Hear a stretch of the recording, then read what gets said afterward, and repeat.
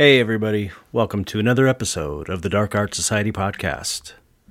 I am your host, Chet Zar. Today we have an interview with an excellent sculptor named Lilia Wattez. She's French, so I may be pronouncing that not very well, but I checked with her, and that's I guess that's as close as I can get. I think it's right. It's like, I know it's Lilia Wattez, but it's like Lilia Wattez or something like that. My French accent's bad. I did take French in junior high school, of all things. Anyway, so welcome.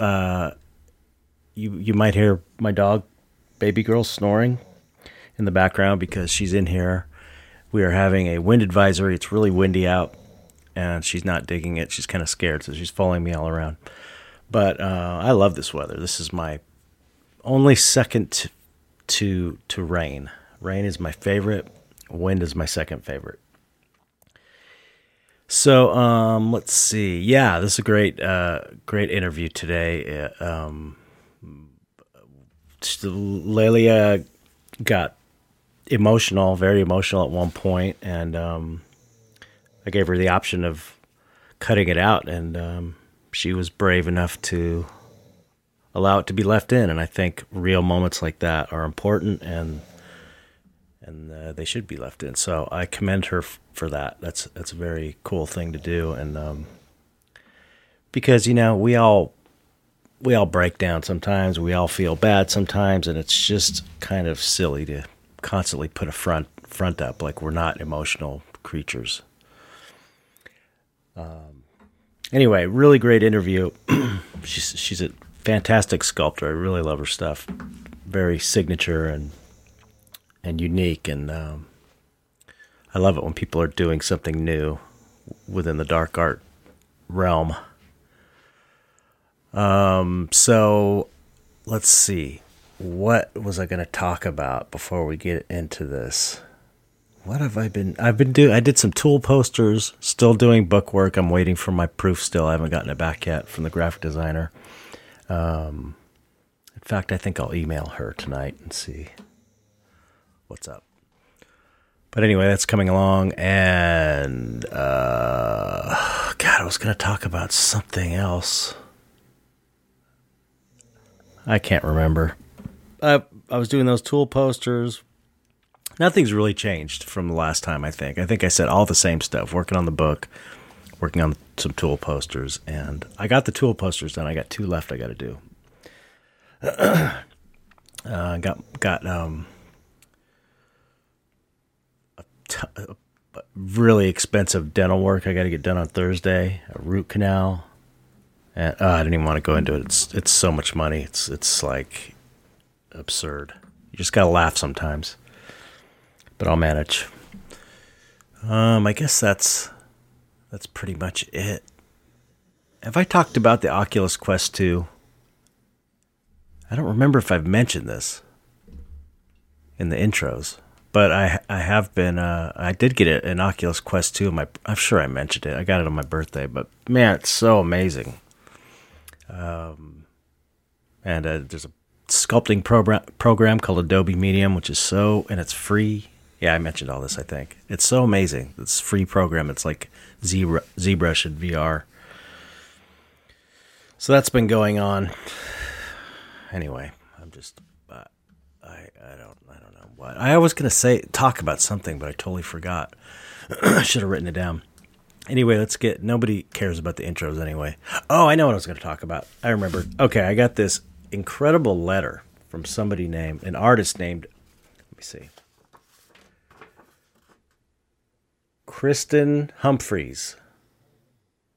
And I won't read it because I would read it, but I don't know if they want me to read it or not. So all I will say is it's really a nice handwritten letter and really, nice cursive writing. And they sent me a really cool print of a crow or a raven in a tree. It's really amazing. Called Searching for Wonder. It's a really great little print. But it was so nice to hear that the podcast is resonating with people and people are getting something out of it, because I don't hear from a ton of people about the podcast aside from the small circle of, listeners we have that I know they love it. But I don't get a lot of personal messages like this about this. And this was very, very, touching. So thank you for sending me that letter. It was really cool. And, there's times I'm like thinking, is this worth doing? Is this podcast, worth doing? Basically, is it, important to people? Because I don't want to do it unless it's, something that's helping people. And, sounds like it is for Kristen Humphrey. So that was really nice. Every once in a while I get a note like that, and it kind of reminds me why I'm doing this. So anyway, let's get on with new subscribers.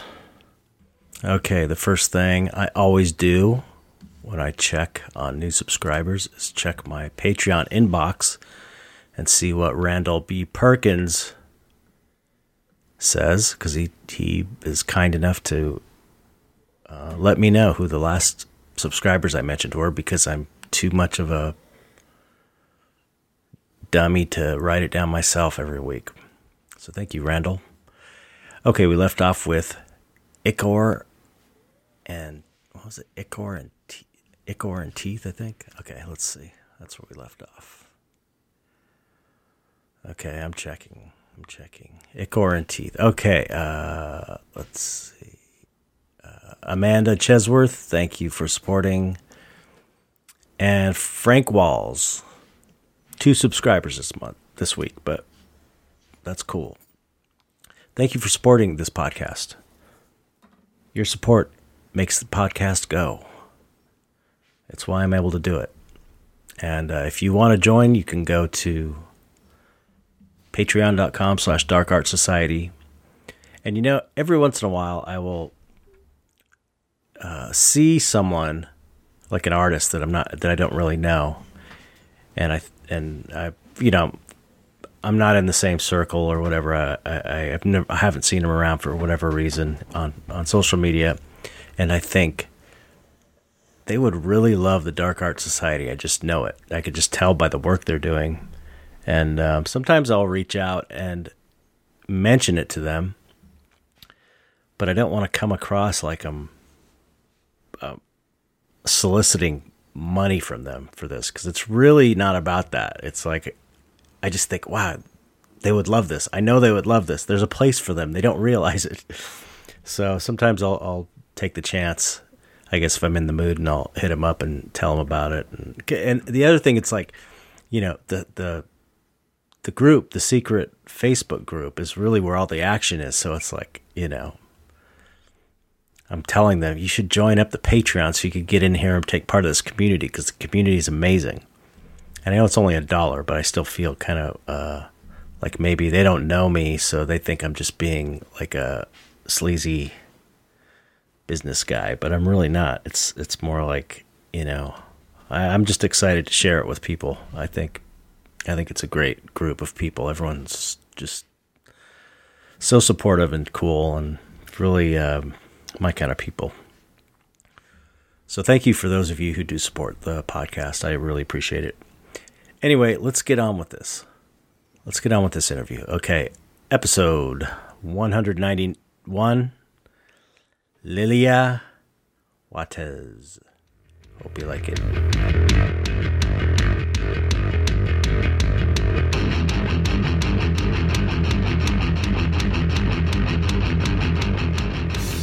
What's up, Lilia?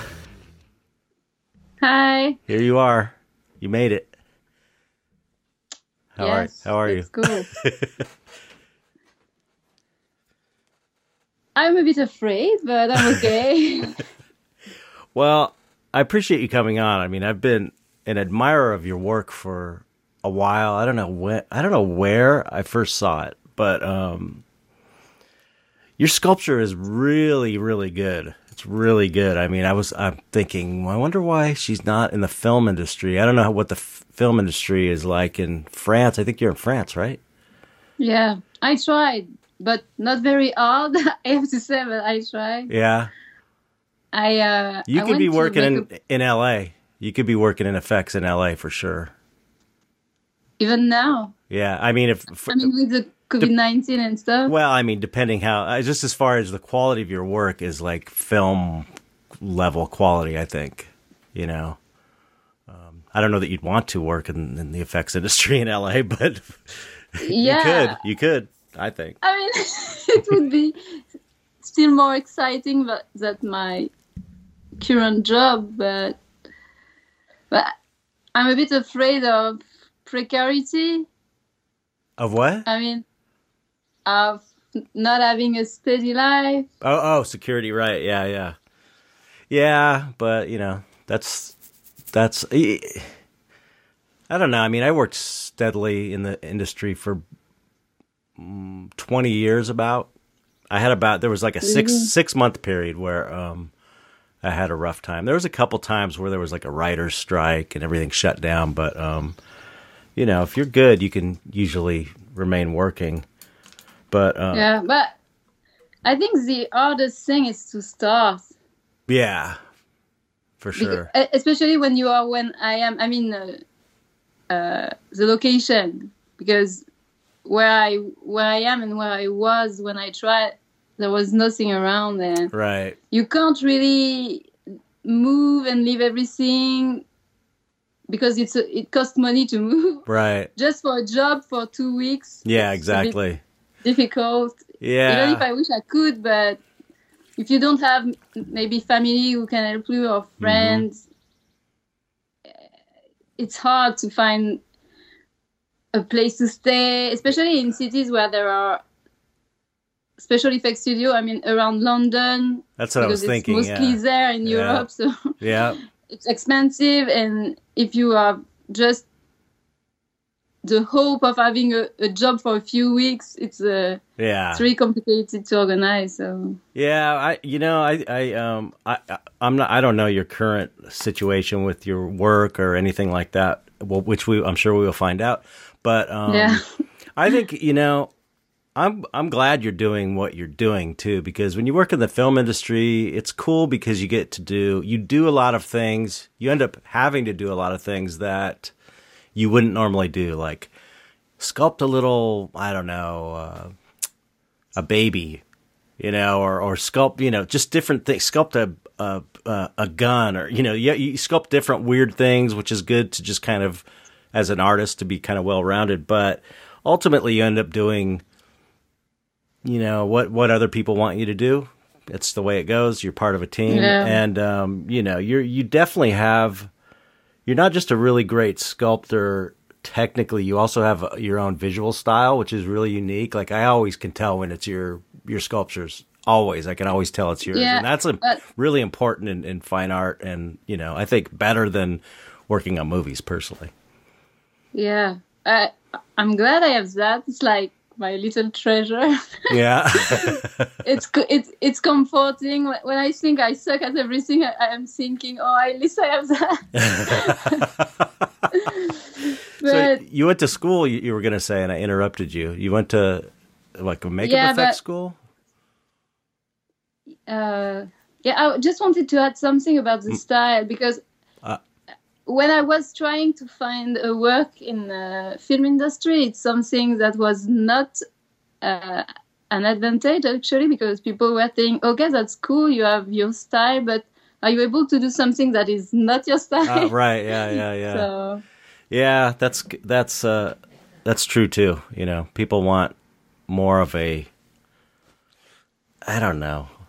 They almost want less style. To the aesthetic of films, right. And like I said, that's kind of it's a good thing to have to do as an artist. It rounds you out more.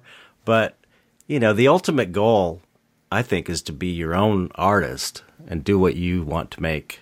That's the ultimate. So you're kind of, you're skipping the step that I spent 20 years making to get to where I am now, to where I'm just creating my own stuff. So I say you're in a good position.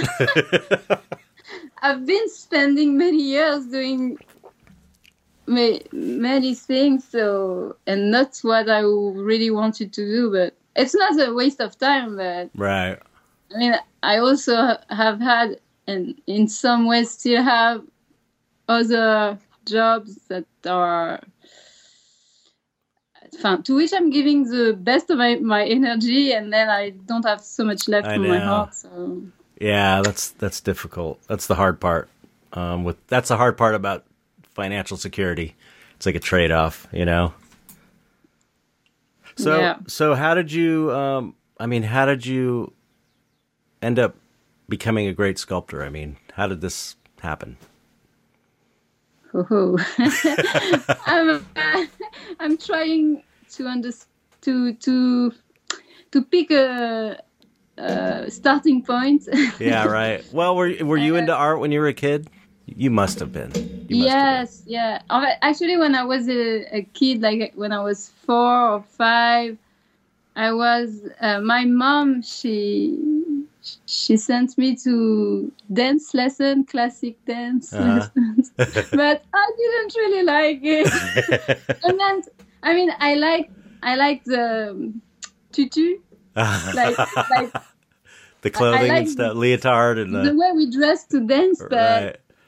I was not very comfortable dancing in front of others and having like a public watching me. I was not really into that, and I wanted to draw. So I told my mom, I told her I don't want to take dance lessons, I want to take drawing lessons. But there was none before the age of 8, so I had to wait. So you had to just do it on your own? I was just doing my coloring book and and child drawings, and and I had crayons, color crayons, and I loved the colors. And also it was so cool because I was one golden and one silver. I was so proud. Yeah. Because they were rare. I was the only one who had those at school. Oh, really? The magical gold and silver crayons? I definitely went through a crayon phase when I was a kid, too. I remember there was a certain, I don't know, maybe it was probably around that same age, 5, 6, 7. And it's like I really got into coloring books. It was so fun. It was so fun. Yeah, I remember I had a big one like this. Yeah. I loved it. Yeah. And so when I was 8, I started doing drawing lessons. It was every Wednesday afternoon, sorry. Mm-hmm. And it was like, I don't remember if it was 2 or 4 hours a week, but it was cool because I began to learn proportion of the face and how to start with simple forms and then add details. So that's pretty advanced. Kind of gave me some structure. Yeah, that's good. So I was doing drawing and painting with the gouache. Is there a name in English? Yeah, gouache. Yeah. I've never tried gouache, but I hear great things about it. Yeah, it was cool. So it was mostly because it was easier for parents to wash the clothes if we put some our clothes. And I tried some sculpture there too, but when I see it now, it's like kind of ridiculous. But well, I mean, come on, you're just a kid. What are you gonna do? You're not. Yeah, I sculpted I don't know how you pronounce it in English. But in French, it's bas-relief. I think you say bas-relief. Oh, bas-relief? Bas-relief. Yeah. I think that's what it's called. Bas-relief in French of a cat. And I did a panthera too. A what? A panthère. Une panthère. I'm not getting that one. A big cat. Oh, okay. Wow. Oh, okay. Sorry. Sometimes I think I know the words, but I'm not sure how to pronounce them. So. That's okay. You're doing great. Your English is excellent. So that's when I was a kid, and then so I took those classes for 4 years, so until I was 12. Mm. Then I had another class, and it was, I think, one evening a week, but I didn't stay very long at this one because it was mostly adults, but like much older than me. And I don't know, I kind of preferred doing my drawings on my own. Right. At this point. So I was drawing. Now I would say it was not so much, but at this time I thought I was drawing a lot. Right. It sounds like your mother was she was supportive of this. I mean, if she got you lessons, she was paying for lessons. That's pretty good. In a way, we are recording, so yeah. Yeah, she was supportive of me doing my art, but at this point, she was. Okay. Understood. Yeah. Until you start doing monsters, I imagine. But yeah, something like that. So, I mean, were you like in school? Were you kind of like the art kid? I mean, I don't know. I have such a different perspective I have no idea what it's like growing up in France. You know, in America, it's very much like all the artists I have on here that are Americans are like, they were usually the ones that were drawing early that were really good were like, that was their identity in school, was they were the art kid. There's usually like one or two art kids in school. You know what I mean? I don't know. Again, I would say yes and no, because people knew that I was drawing and I was doing drawings for people, and I didn't realize it was something I should not do for free. But I was just a kid. Yeah, well. And not a very popular kid, so I was kind of glad there was some interest around my drawings. Right. I grew up really in the country, like in a small village where there was and there are still about 100 inhabitants. So oh my God, that sounds amazing! Like in the middle of the field. Wow. And so there were beautiful sunset and sunrise. Right. The sky was big and there was not much around. So right. I don't know why I was saying that. So yeah, I was somehow the art kid, but I was also the good pupil. Like I had good grades. So, but if I didn't, my mom, she was like very strict with me. Right. More than with my brothers, surprisingly, but that's funny. So did you end up going to at what point did you go to the school, the makeup effects school? Oh, it was long after, because okay. I went to high school and I still had an art option. So at this point, I was still drawing and painting, but I didn't really knew what I wanted to do with that. But I was doing a lot of portraits, and I started drawing weird things. Like, I don't know, I had a phase where I loved drawing eyes, and I was drawing always eyes in mouth. Eyes and mouths. I remember that phase.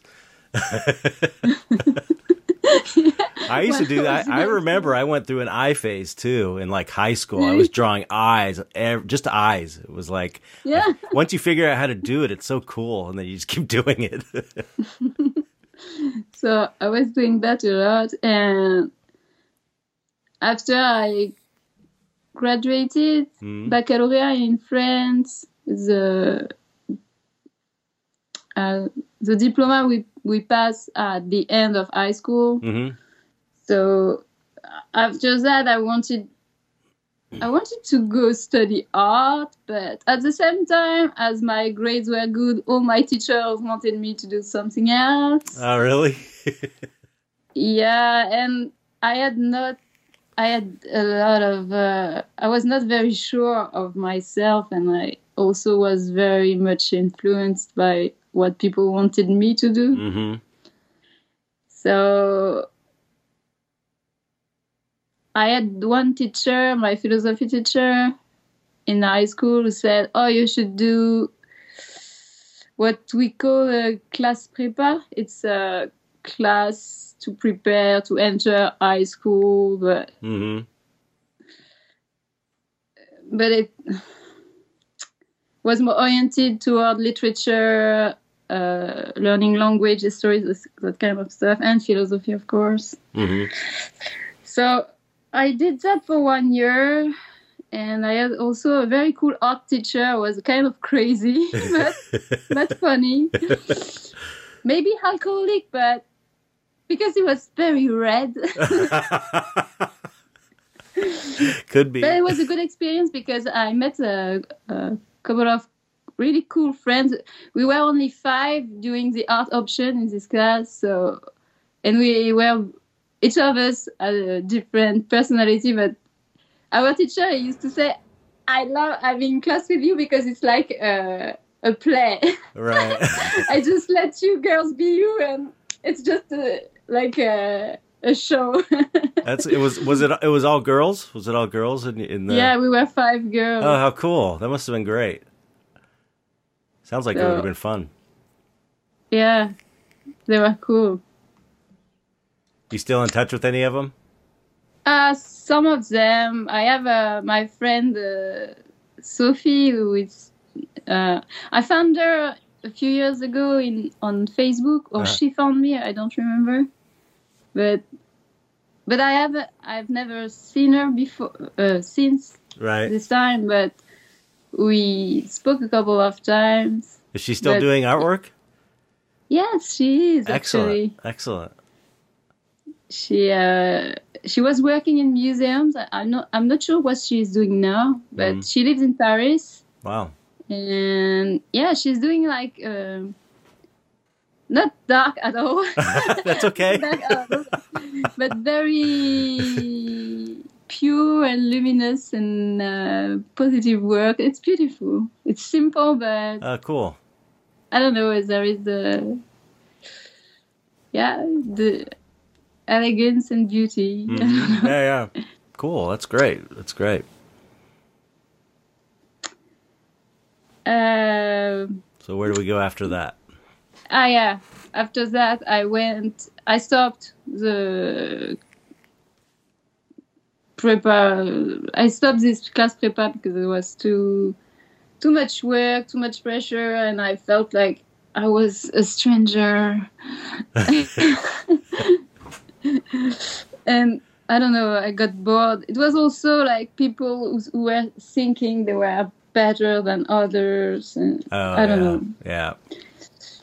So, because it was only people with good grades, and it was kind of a weird world. So. Yeah, I had that in high school. It was AP. It was called AP class, art AP, and it was like an advanced art class to get your advanced portfolio. That's what it was called. So it was like it was about getting a portfolio together for art college. Yeah. Yeah. That was the best art class I ever had because they kind of let you do whatever, which is amazing. But I'm sorry. That sounds cool. It was cool. It was like, finally I like school after all these years. My last year of school was actually kind of fun. The rest of it, I was not into it. But anyway, continue. What happened after that? Yeah, so I decided at some point I wanted really to do an art school, but each time I was looking into that, there was only stuff I was not really convinced by because it was like designing products. Yeah, industrial design and stuff like that. Doing graphic designs was not really what I wanted to do with my art, and so it quite did not fit Right. And also, I was a bit afraid, I think, of being judged on my art. Yeah. Maybe I should not have, but Yeah, I think that's not uncommon with artists. yeah, because I was not very confident. Right. And so I studied philosophy, actually, Wow. I could see for that. a few years. And then I got bored again. I got bored of books, and also there was a couple of not very positive events in my life, let's say, and I needed a change, and so that's when I started learning stone carving. Stone carving. Yeah. You learned where did you go to learn stone carving? I did an apprenticeship. Really? In a company that was restoring monuments, for 2 years. That's amazing.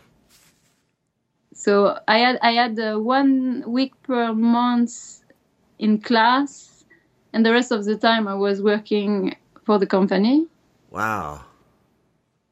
And it was tiring.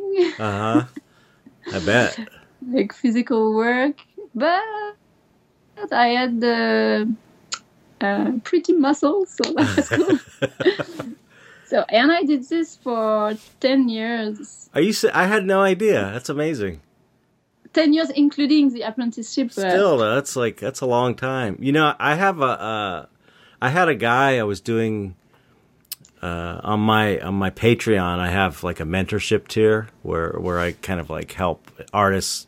They ask questions. I help them with things I think they need to work on and stuff. And this one guy was he was also a stone carver. That was like his main job. He has a business, and he would make carved pieces for like rich people's homes. And, you know, he used to work on buildings. He was from Europe also. And, oh, really? Yeah. Is he French? He was, I think he's Austrian.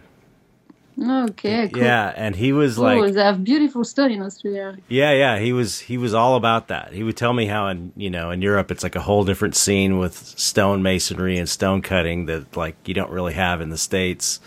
Oh, you do have it in the States. I know a couple of stone carvers on Facebook, one from Indiana in particular. But I am also on a stone carving group on Facebook. Oh, wow. So there are people from all around the world, and there are some stuff in US, because this friend of mine on Facebook, he shares a lot of pictures from his work, and he's doing really great work. Really? So I think there is also good stone carver in America. Yeah, I'm sure, but I imagine it's more of a limited market since, you know, in Europe there's so many old buildings, that true. History that need to be restored and stuff. But that's amazing. So, I mean, were you doing hammer and chisel carving stuff like you see it? You know, I don't know much about. Yeah. That's how we start.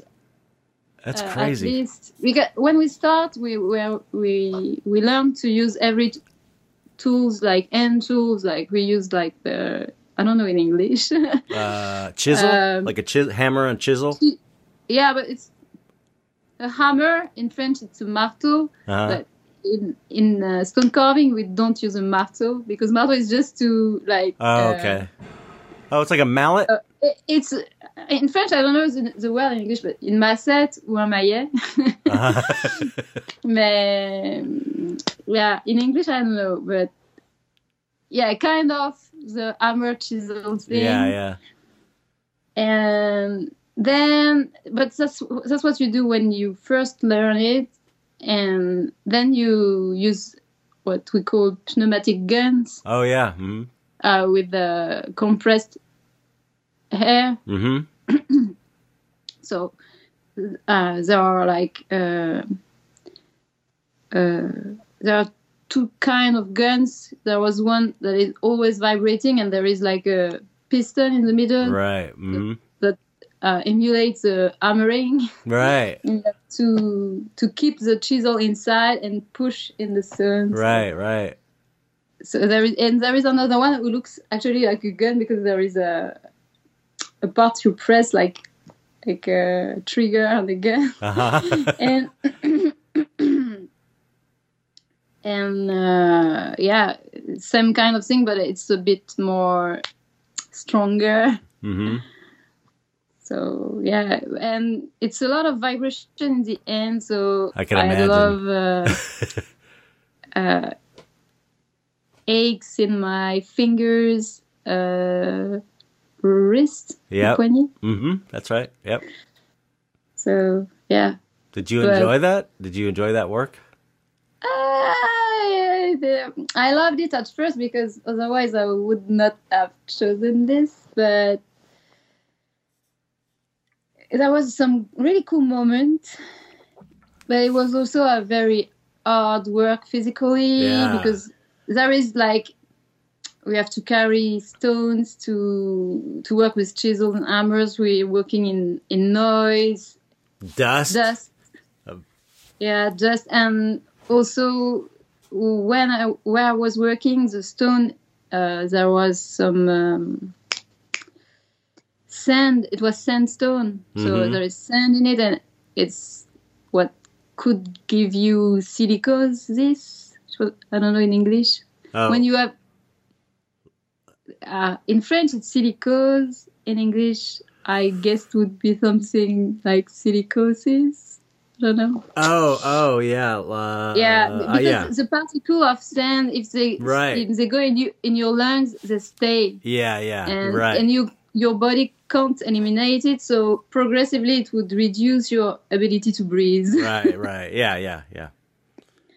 So we had to wear mask all the time, so it's not so new for me because I was working all the time with the mask. Yeah, that's so uncomfortable too when you have to wear a big gas mask like that. Yeah, and in the summer when we had to work in full sun with the mask and doing efforts and you are sweating and I had long hair, so I had something on my head to protect my hair from the dust, but even like this it was very dry and my skin couldn't breathe properly, so I had also some skin problems. But it was not the worst part. The worst part was also that it was mostly masculine context. Macho guys. Yeah, some of them don't want to put them all in the same container, but yeah, some of them were not very respectful, and also I don't know, the people above me when I was working at the sun cover, they were not very kind, let's say, not very respectful sometimes. So I got used to be spoken to like I was nothing. Yeah. So is that why it was? Are those all the reasons together, kind of why you ended up leaving that field? Yeah, I couldn't stay. I was tired all the time. Yeah. I had a lot of transport. And because I was living with someone, but he has his son living somewhere else with his mom, so he didn't want to go too far from his son, but it was kind of far from my work. Right. And so I spent a lot of time in transport. It was a tiring job, not very well paid, no perspective of evolution, and the ambience at work was not always great. Yeah, sounds like it had a lot of strikes against it. Yeah, so it was an interesting craft to learn, and I have met some really cool people along the way, but at the end I couldn't stand it, and I was so angry all the time. Really? Yeah, because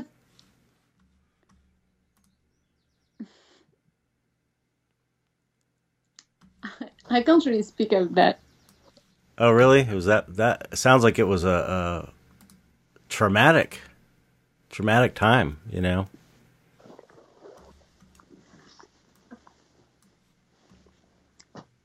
It's all right. Yeah. No, it's you are always dirty and you look like crap when you're working with your hands, and people got used to speak to you. Yeah, it's demeaning. Like you're, I don't know. Yeah, I understand. I can edit if you want me to edit this out, so don't even worry about it. Sorry? I said I can cut this if you want. You know, if I you don't know. Yeah, maybe. it's totally up to you. It's totally up to you. Just so you know, don't worry about it. I didn't. You know, it sounds like it was. No, I mean that sounds. Myself, I wouldn't cry, but hey, that's something I can't stand. Yeah, it sounds like it was a real traumatic experience. That's horrible, horrible. So let's move on. Yeah. I mean, it's like, you know, this is not only. I'm not okay with this still now, but it's, I don't know. It's also a period of my life during which, at many levels, I was tolerating certain things I shouldn't have, and not for that long. And so it was a lot of things. It sounds like. I always think I always think I can speak of this more lightly, but it's so hard. Yeah, I understand. So yeah, at the end, I really couldn't stand this job anymore. Mm-hmm. But I don't want to give a picture that is really dark of this work, because it was also, it had some cool aspects too. Yeah. Not cool enough to keep you in the business, though. Yeah, no, not for so long. Because in some ways, I think it was, I learned a lot, but on another level, I feel like I've wasted my time. Oh, yeah. Well, you know, you're young, though. You're young. You got so much time ahead. I'm old. I'm old and feeling it. I felt like I'm not so young, but you look incredibly young, and I'm sure you're a lot. You know, I felt when I got out of effects, I felt like, and I started doing my fine art, I really felt like really bad that I felt like I'd wasted like 20 years of my life. And of course, when I got out of it, I realized that period, once I got away from it, that period of my life was actually, I felt like as long as I can use that experience and put it towards my fine art, which is what I really loved, that it would have been worth it. You know, that it wouldn't have been a total loss. And it ended up being really, I learned so much during that period that it was like, I could see it as not a waste, but I can't help but think all the time, how much further would I be in my career if I started in 87? I know you know exactly what I mean? 20 more years. It's like I probably would be in a lot better position, but you know, I don't know. I believe you go through things because you need to go through them, you know, kind of on a philosophical level. I'm kind of going from this feeling of having wasted my time and having regrets to the other end of this. Like, I'm thinking, yeah, maybe it what makes me unique, or I don't know. Right, yeah, exactly. It's true. I try to make the best of it. Yeah. I mean, because I can't change the past. Exactly. And that's like such a unique skill. It's like, you know, when I met that guy who was the stonemason, I'd never met anybody who had done that before. I was like, wow, people really, I didn't even realize there was like a scene of people who do that. So it's kind of and I imagine it contributed to you becoming the sculptor that you are today as well. I'm sure you learned a lot of stuff from there. that you Yeah, applied? but you learn to master the material and you learn also to use the right tool for the right thing, because if you don't in stone, like, you would take That's the thing. so long. And that's the thing about clay versus stone. It's like you can always fix a clay sculpture. You can't always fix something if you mess up on stone, you know. Yeah, you can fix a lot more than you would think. Really? But I always imagined still, if you cut it too hard and something fell off, it's ruined. But you could glue it back. really? Yeah. You cheaters. Yeah, that's cheating. That's cheating. But we do our best to not have to do that. Right. But sometimes when you repair a sculpture that is damaged and you have to just change one part, Mm-hmm. you can cut it clean and glue another part and resculpt the missing part, and then you work on the joint so that you can't see it? Kind of doing some sort of makeup on it.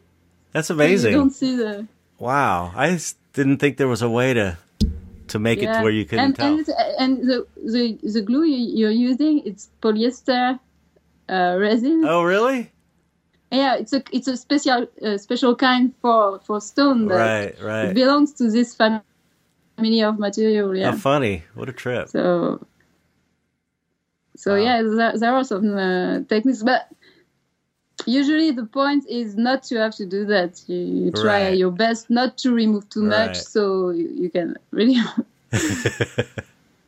full sculpture. But there is always some turnaround in case you really need it and you can't do otherwise. But Right.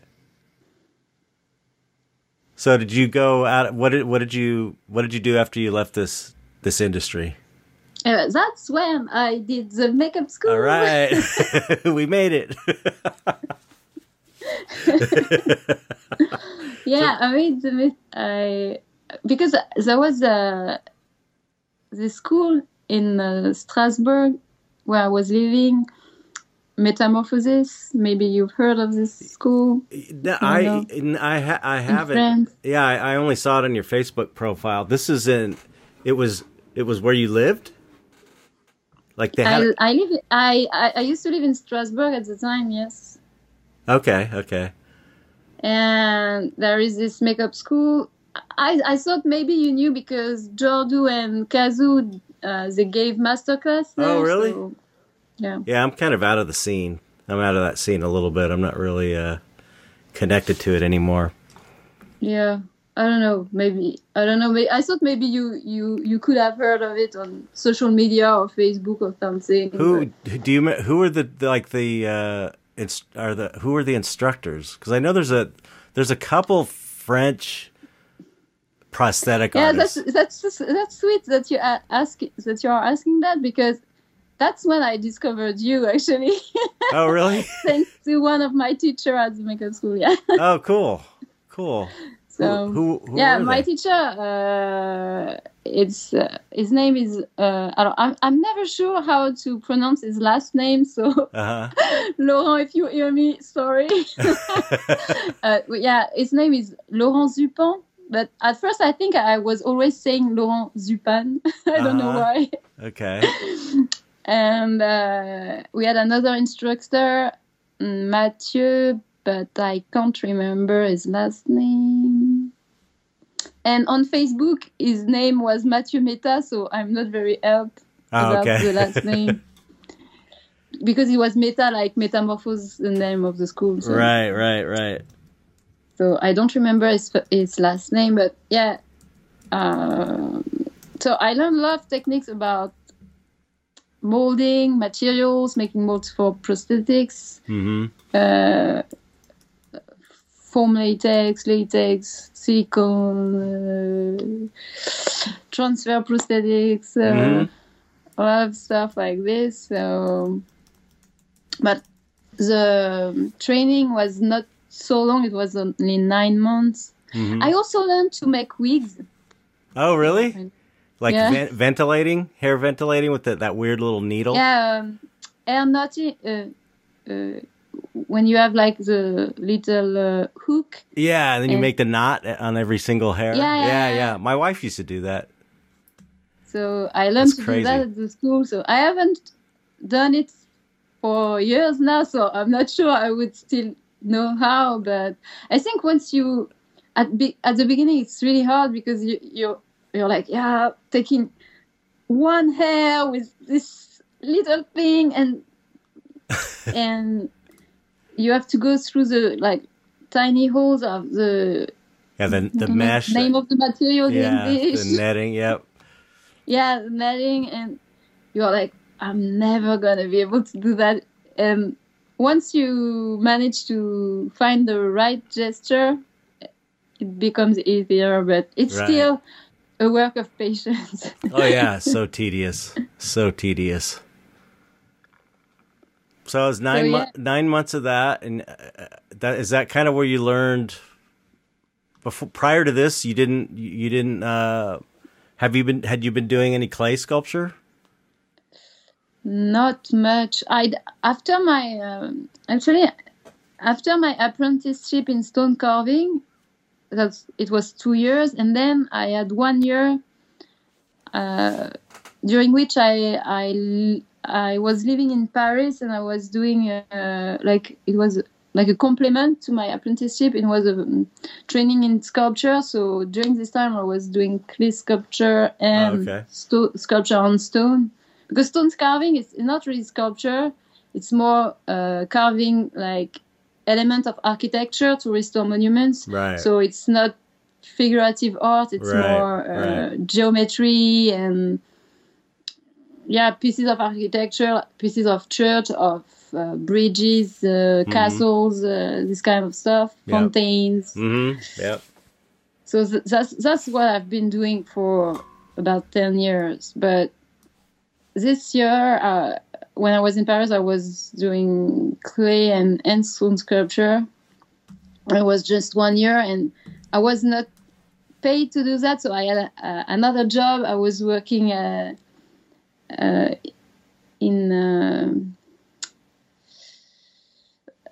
I have to explain it because I don't know the word. A place, like it was in a high school for girls. Mm-hmm.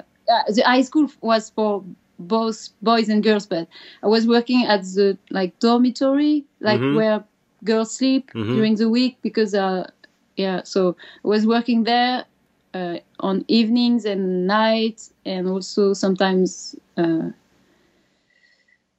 during lunch. Mm-hmm. So, and I was doing the sculpture also. So it was a very busy year, but it was really cool because I had a free access to the Louvre.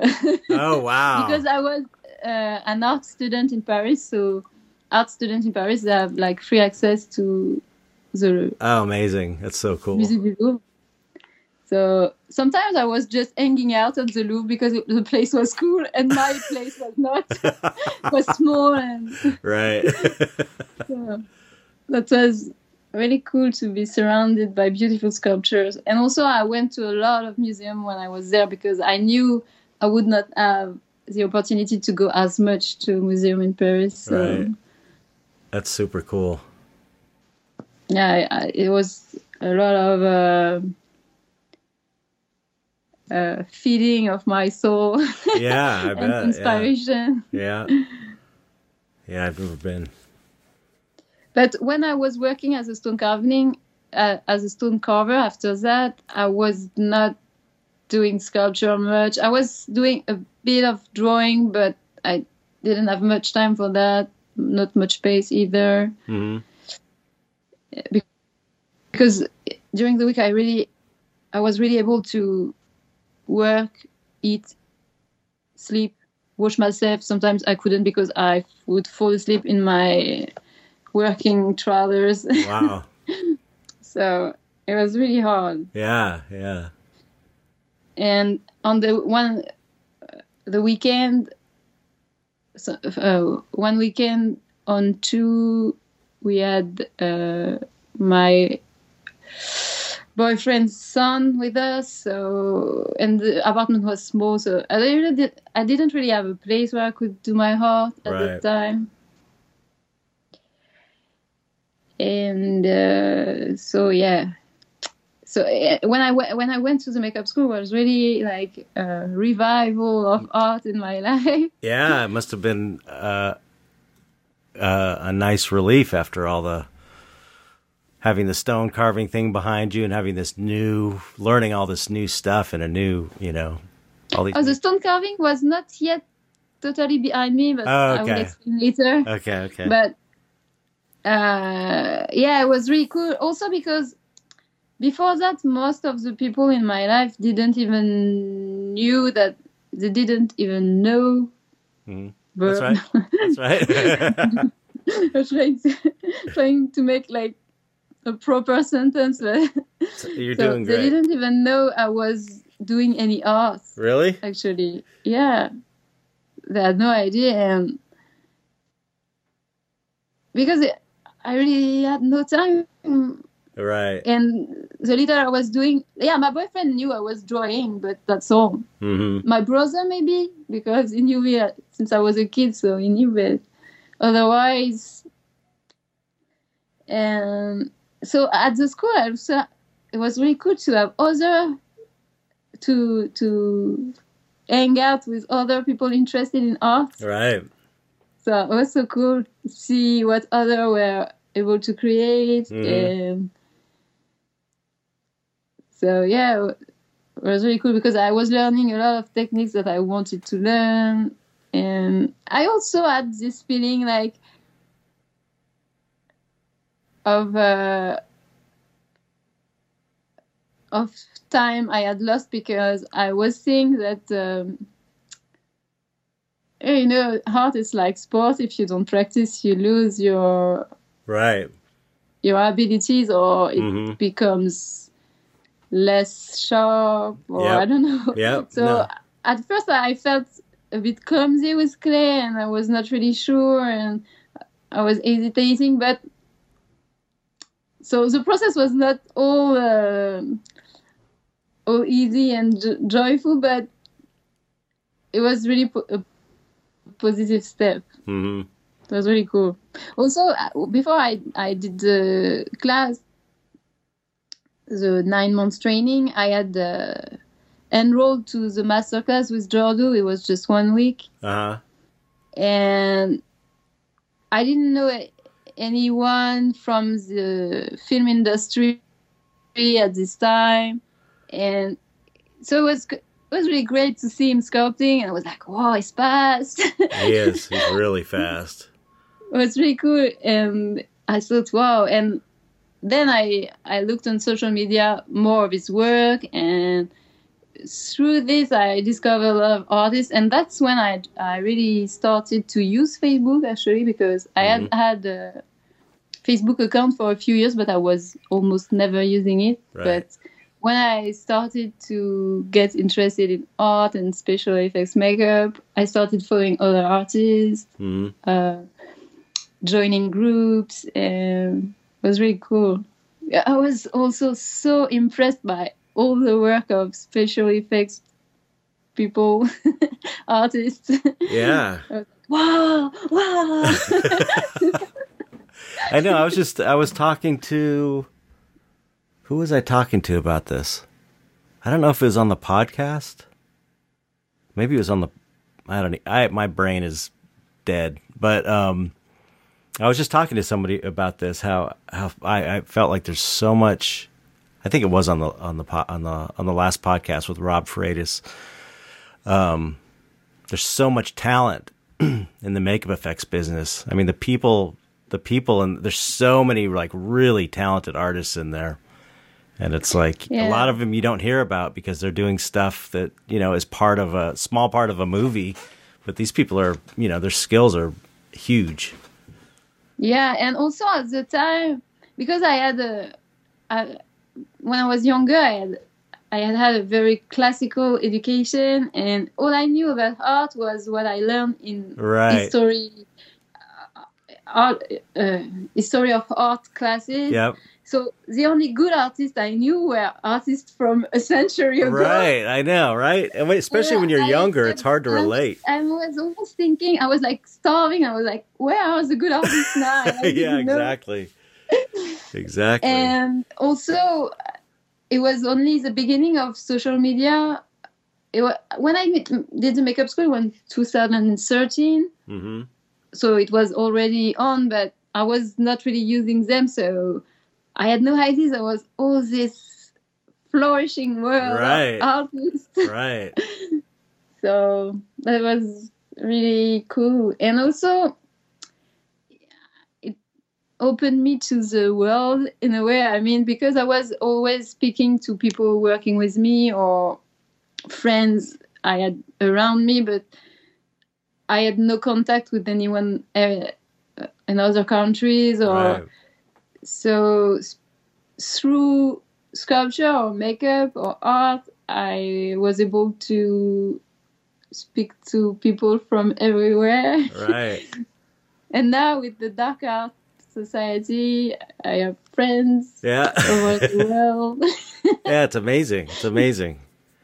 That's so cool. So yeah, I really needed this because, as I said before, you saw I was emotional about this, but I was like, I felt like I was like a little nothing, working in the desk, people not very always nice or respectful around me. And again, I'm not judging everyone who was around me at this time, but some of them. Yeah. And suddenly, like, it was like a breeze of air. And like, you finally found your people. More beautiful. Yep. So. Yeah, I think that's good. This is good for people to hear. You know, people that maybe feel the way that you were feeling. Because, you know, if people haven't seen your work, when they go to see your work, they're going to be like, holy shit, this is amazing work. And if she feels this way, you know, like she was so talented, but still feeling like you weren't, you know, you didn't have a lot of self-worth. And it's like, you know, every artist. That's enough. I don't have much now. You have to stop that. You have to stop that because your work is amazing. Because I love my sculpture. It takes me time before I love them, but because I'm working a lot of time before I have something I'm satisfied with. But in terms of accomplishment in my life, I don't have many things I'm proud of. Yeah, well, I mean, being a great sculptor is a huge accomplishment as far as I'm concerned. All the other stuff, like marketing yourself or becoming popular on social media and this and that, these are all anybody could do that. This is all like, you know, people who don't do shit are famous on Instagram. They don't do anything. They have no talent. It's like if you know how to market yourself, you can become famous. Learning how to sculpt is not easy to do. Learning how to sculpt well is not easy to do, and that in itself is a huge accomplishment, I think. So, you know, you got to give yourself some more credit on that because, like I said, your work stands out. Yeah, your work stands out. Yeah, but I can see some quality in my work. You can see some what? I can see some quality in my work, but it's also a lot of unfinished pieces. Oh, yeah. Well, yeah. We all have those. So it's not like I have an art career. I'm not saying anything. I have like 30 or 40 unfinished sculptures around me. Not big, but... Right. And I always want to start more. And yeah, I understand that. Yeah, but just to maybe be easier to understand if I go back to makeup school and what happens after, maybe. Sure. Yeah.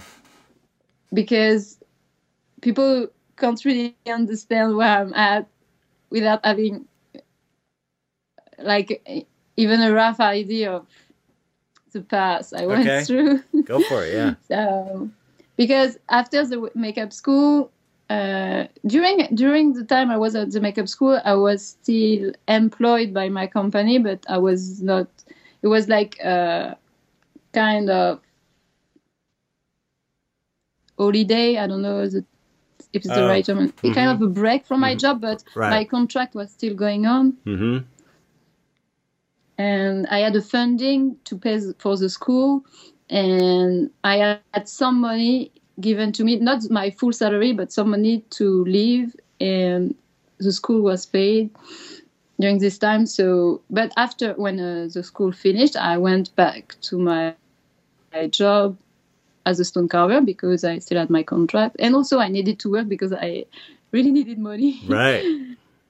And because the makeup school, we had to buy materials. I bought my airbrush, compressors. Yeah, it's an expensive. But I had less than my usual salary, and my usual salary was not even very high to begin with. So, yeah. So I went back to work as a stone carver for about 6 months, something like this. But it was really hard going back there, and I really couldn't stand the way they were behaving with me, and I just stayed there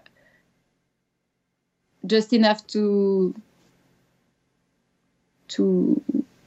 have a bit of money, and then I left. But also at this time, the company I was working with was in a really bad situation. They were firing people. They had not much money. They were not paying the fournisseur. Is furniture a word in English? What? People they are buying materials too. Oh.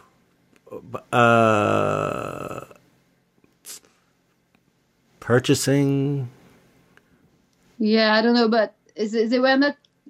They had debt. Right. So we were not working in good conditions because at some point we didn't have any gas for the.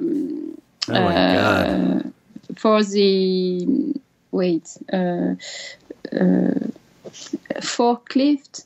Right. Yeah. Forklift. Yep. So we had to carry stones by hand, even big stones. So it was, sounds like hell. Yeah, it was a bit of hell at this time. So the general mood was very depressing, and the world was not easier than before. It was even harder. Right. In some regards. So I decided, no, I can't stay there. I'm going to die here. Yeah, right. I have to escape. Really, I felt like I have to escape to save my life. Yeah. And also because I had some of my colleagues had some accidents at work at this time. So I had a colleague who was really good stone carver, but he has his hand crushed between two stones. Oh my God. And happened also to another colleague, another girl, a few months after. So I was thinking, no, I have to leave this place before I have an accident and I'm damaged. Right, yeah. You don't want to mess with your hands. So, especially. But luckily for them, they healed. So, but okay. It's still, you still have some pain sometimes and stuff. But so I thought, I really have to leave this place before I have, sand in my lungs and I break my hand. Yeah, seriously. Or break my back. Yep. By carrying stones. So I thought, no, I can't keep doing this. I don't see myself doing this in 10 years. Right. I really need to leave. So I stopped, and I just tried to make my sculptures, and I tried to sell some of them, but I did, but not very much. Yeah. Really not much, and that's why 3 years now, when was it, 2007, 2008, I decided it was too much pressure because I was always worried about how am I going to pay my rent, how it's stressful, pay my bills, how am I going to eat this month. Very stressful.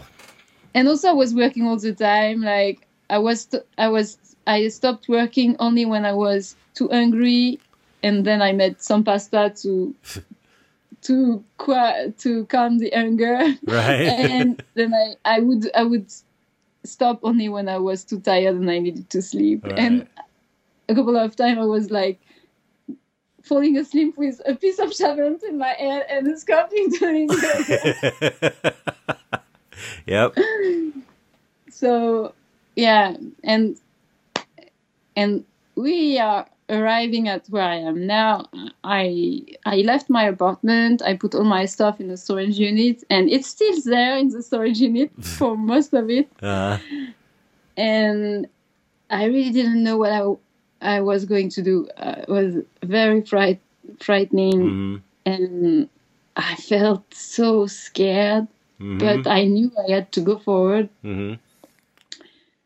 And I am so thankful that Paul Komoda, who was my friend before, but we became friends. I don't remember exactly when. 2015, I think. Okay. On Facebook, I never met him, but I really consider him like my best friend. Yeah, he's awesome. Paul's amazing. I really like him, and he was there for me even when I had nothing. Oh, cool. I didn't have. I left my apartment. I had no job. I didn't know what I wanted to do. Right. And he still believed in me. So. Oh yeah. And it was like one of the few people I could talk to at the time. So it was really cool. Right on, Paul. So even if I never met him, he's still my real friend to me. And I was meant to meet him this year, but COVID-19 happened. Was he going to France, or were you coming out here? No, I had planned to go to LA. Oh, really? Go to Monsterpalooza. Well, after the COVID, you can come out and. Yeah, in 2020, Monsterpalooza was only a week away from Paul's birthday, so I thought, we could celebrate his birthday. I go to Monsterpalooza. Yeah, perfect. Yeah, well, but after there's so many people, so many amazing people to meet out here. There's a lot of that's what I thought. I'm gonna meet my heroes. Yeah. Yeah, we'll have to give. I was talking about that to everybody around me. And people were looking at me. What are you talking about? Who the hell is that? Maybe. I said maybe I could meet Guillermo del Toro, and they were like, "Who is it?" I was like, what? Sorry. You're not hanging around with the right people. Yeah, I was trying to find a name like really famous, even for people not interested in creatures specifically or special effects. I thought, Guillermo del Toro. He did Pacific Rim. I mean, kind of. He's got an Oscar. I mean, the dude's got an Oscar. Come on. Yeah, I thought, maybe they have heard of him. Right. See a movie. I don't know. So I tried this, and I was like, "Who is this?" And I was like, "Oh my god, we're not on the same planet." Yeah, exactly. So I finally found what I wanted to do by watching TV at my brother's place. I remember I was at my brother's place, and I was like, "What?" I asked my brother. I asked him, "What am I going to do?" And he said, "I don't know. I really don't know." And so we just sat in front of TV, and there was a kind of a small documentary or news, I don't know, about a coding school. And I was like, and they were saying, it's a kind of a short training compared to other fields, and there is a lot of hiring in this field. What school? What school? A school to learn how to code. Oh, coding. Oh, okay. Yeah. Okay. So I thought, I'm not stupid. Maybe I could try. So I started from there, and I like visited this school and another, and I was trying to find how I could finance the whole thing. So I had a lot of paperwork to do, but I found a way. Mm-hmm. So I did a training to learn this, how to develop software. Wow, you do that? Yes. That seems like the hardest. I can't give a straight answer. That seems coding. I've talked about this on the podcast before. Coding to me is like, seems like magic. It's like I can't even. I have no clue. I have no clue how people code. It seems insane. What little I know, it seems like, how is this possible? That No, yeah. En fait, I'm not sure I should tell the secret, but a lot of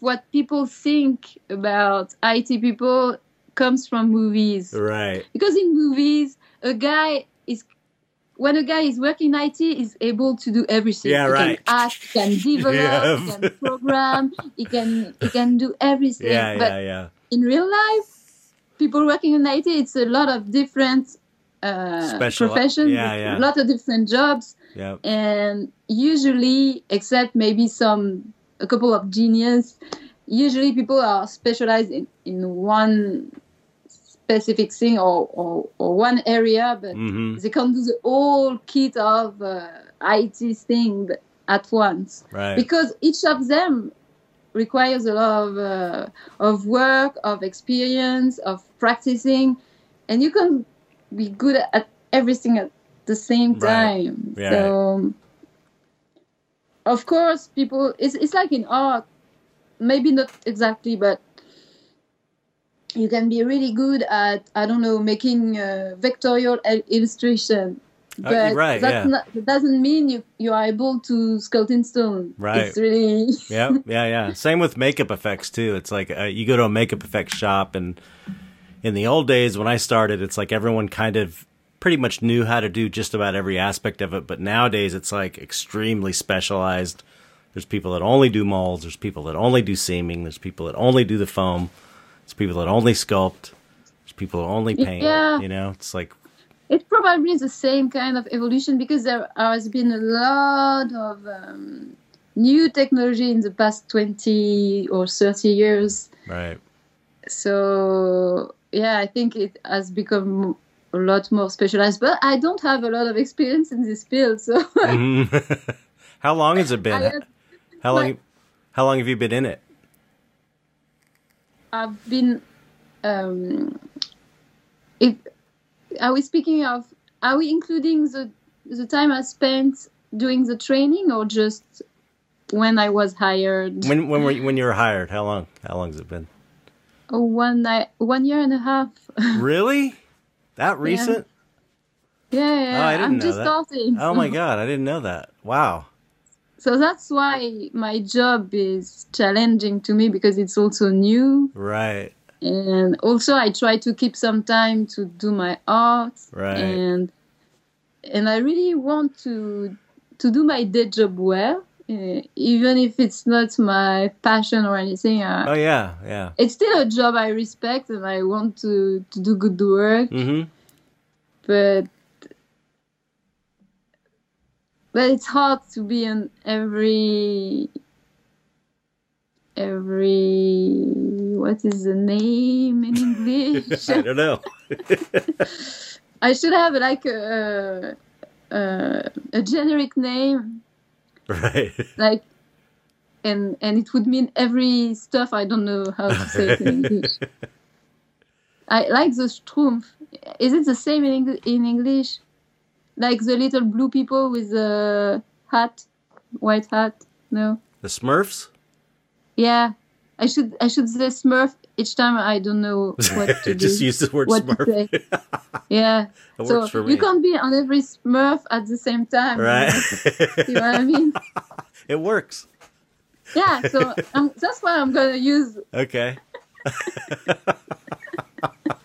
because it happens way too often that I don't find the words.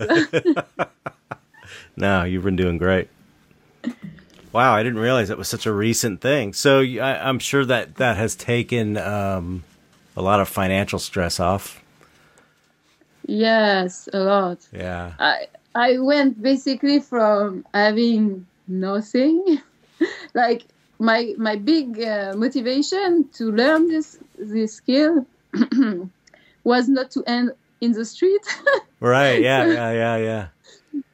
Because I knew if I couldn't find a job, I had no apartment, and my brother he welcomed me at his place for a few months. The time I found the training, and I had just a little room during the training, mm-hmm.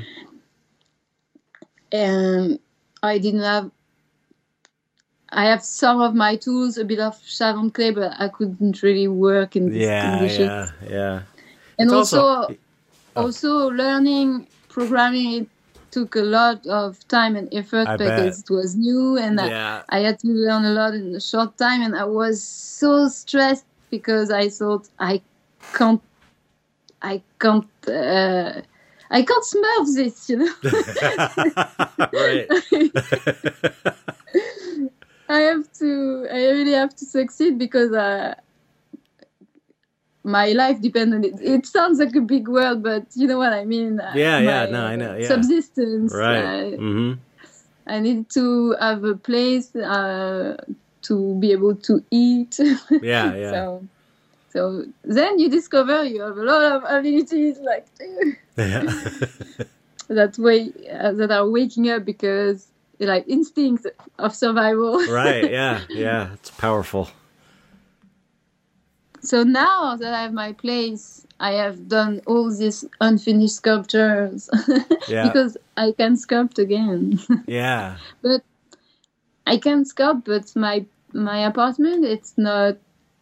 I don't really want to settle here and have a studio because I really want to buy a place of my own because I have been so scared of having nowhere to go. Mm-hmm. Yeah. So now I want to take this opportunity of having a steady job to buy an apartment or a place for myself.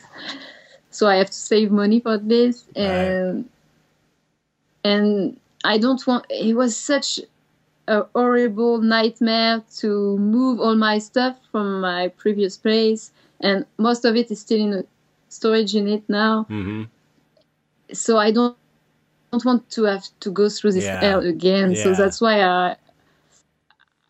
I'm on my bed now. Mm-hmm. That's why I'm working in my bedroom most of the time because in the rest of the apartment there is almost no furniture. I have a table to eat, but I don't like chairs because I have always cold feet.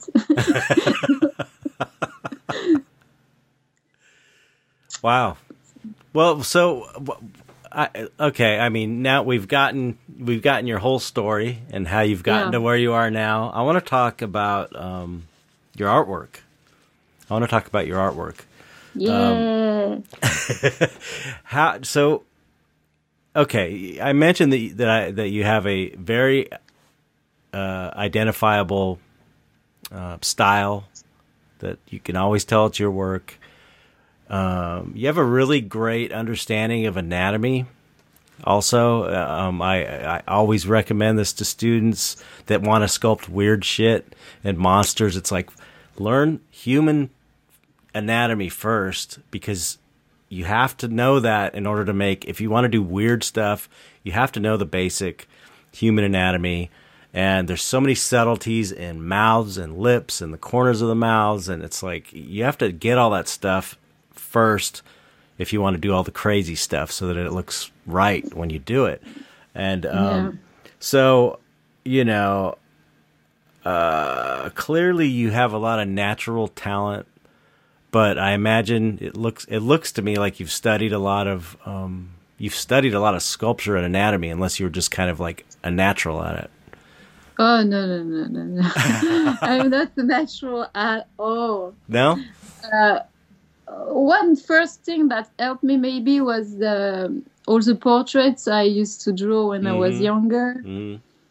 But it's not a knowledge that was I had to undig it right, and to bring it back to life. right. Because at first, oh my god, I don't know if there is some pictures in the Smurf of my Facebook somewhere far away with the ugly sculpture I was doing at the beginning. But oh yeah, I want to see that. yeah, no, I don't think it was natural because I studied a lot at the makeup school. For makeup we did some live casts of faces on each other. So I had a few live casts of faces, so that was a good reference. Yeah, that's the almost best. like from life. Yep. So, and I had a friend at the school. She had a perfect mouth, and I asked her if I could mold her mouth, and she accepted. She just asked to have like a casting of her own mouth. Was fair. Yeah. So I used it on one of the sculpture, and I really tried to be faithful to the perfect lines of her mouth. And I really I did for exercise, like when Kazu was at the school, and I couldn't take his masterclass because I didn't have the money, but I've heard from people who were there. So, and when someone was struggling to sculpt something and to do the character or the old age makeup and stuff, it was like, yeah, leave it all on the side and sculpt a nose. And I thought, okay, I'm gonna do that. I have to know how to sculpt a nose without the context of the face. You still have to recognize it's a nose. So I did a few exercises like this when I tried to make a nose, a mouth, an ear, an eye. I think I saw pictures of that in your Facebook. Yeah. Or your Instagram or something. Yeah, at first I did it as an exercise, and then I decided I would do like for fun a few of them too. But so, and some of them I have integrated in sculpture. So because I was like, oh, this mouth is cool. Let's see if I can sculpt the face around. Well, what happens if I put this nose with this mouth? Yeah. That's smart. And also the sculpture, there is a sculpture, the big one with the spiral on the forehead. And this one has two mouths, and one of them was not meant to be there at first because I had just done the character with the first big mouth. And then I had this mouth that I had done as an exercise, and I thought, oh, wait, would be cool that I had two mouths. So I integrated it in the sculpture. That's a great sculpture. So yeah, I used that and a lot of reference I could find on Google and other sites, and I also bought anatomy books. I don't sculpt much bodies, but I really would like to know that too. Yeah. And I've recently, but I have not had the time to study it, but I've bought the Anatomy for Sculptors for face and expression. Because they have one for body, and I bought the other one just who focus on the face and expression, anger, smile, and stuff. Is that the one that is like digital? Like they have like digital illustrations of the muscles smiling and stuff, or is it?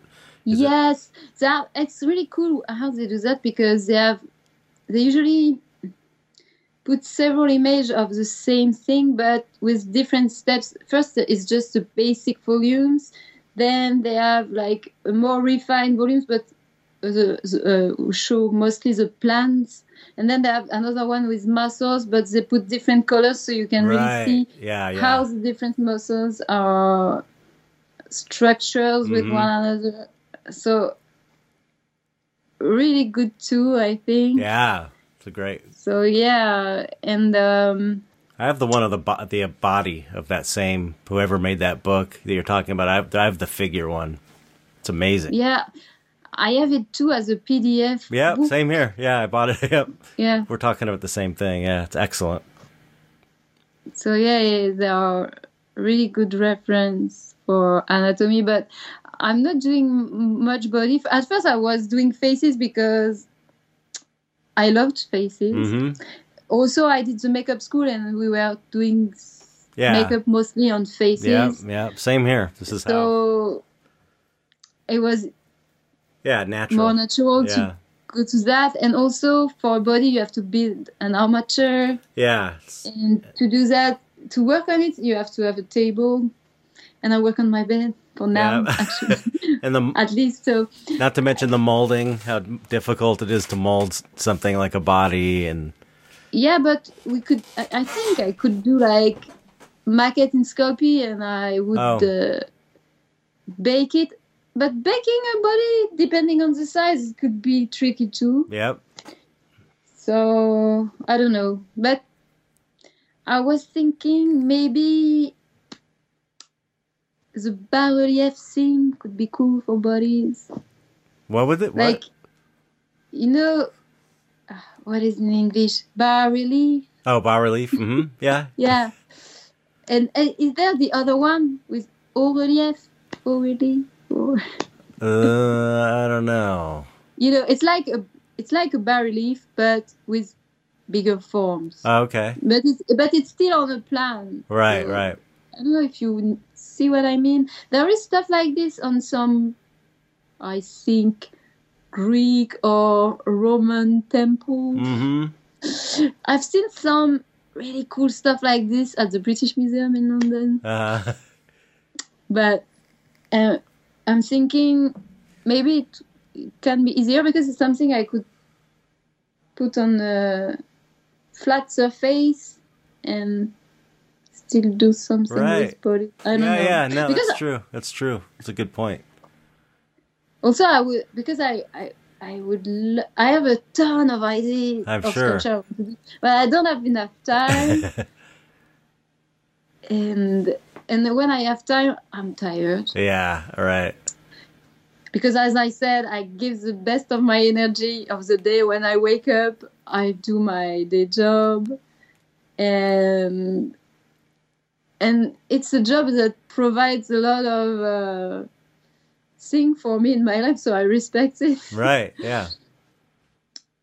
And also, I'm beginning, so I have also to prove them I have my place there. Also, right. I'm always afraid they would fire me because I don't feel legitimate, and right. I lack confidence. So, and I've been through like difficult moments, so there's also this memory that it could come back. Right. Yeah. So I try my best to keep what I have conquered. Yeah. I think it's more fun. I think it's more enjoyable to do anything well, too. You know what I mean? Yeah, it's like it's not fun when you half-ass things. I don't know. I just find it if you're gonna do something, do it well, and it's more enjoyable that way, and then everybody's happy too. You know? Yeah, but I'm not so proud of what I've done lately. But I'm gonna try to do better. Yeah, well, I mean, your sculpting is, like I said, your sculpting is amazing. So I'm always looking forward to seeing new works of yours. Like I said, you know, your skill level is LA movie quality. If you lived out here, you'd be able to get a job. Not that you'd want it, because there's.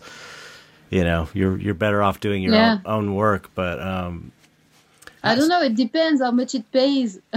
I'm working for money. I need money. Yeah, no, I know. Well, yeah, that's the thing. I want my freedom too. That's true. Right.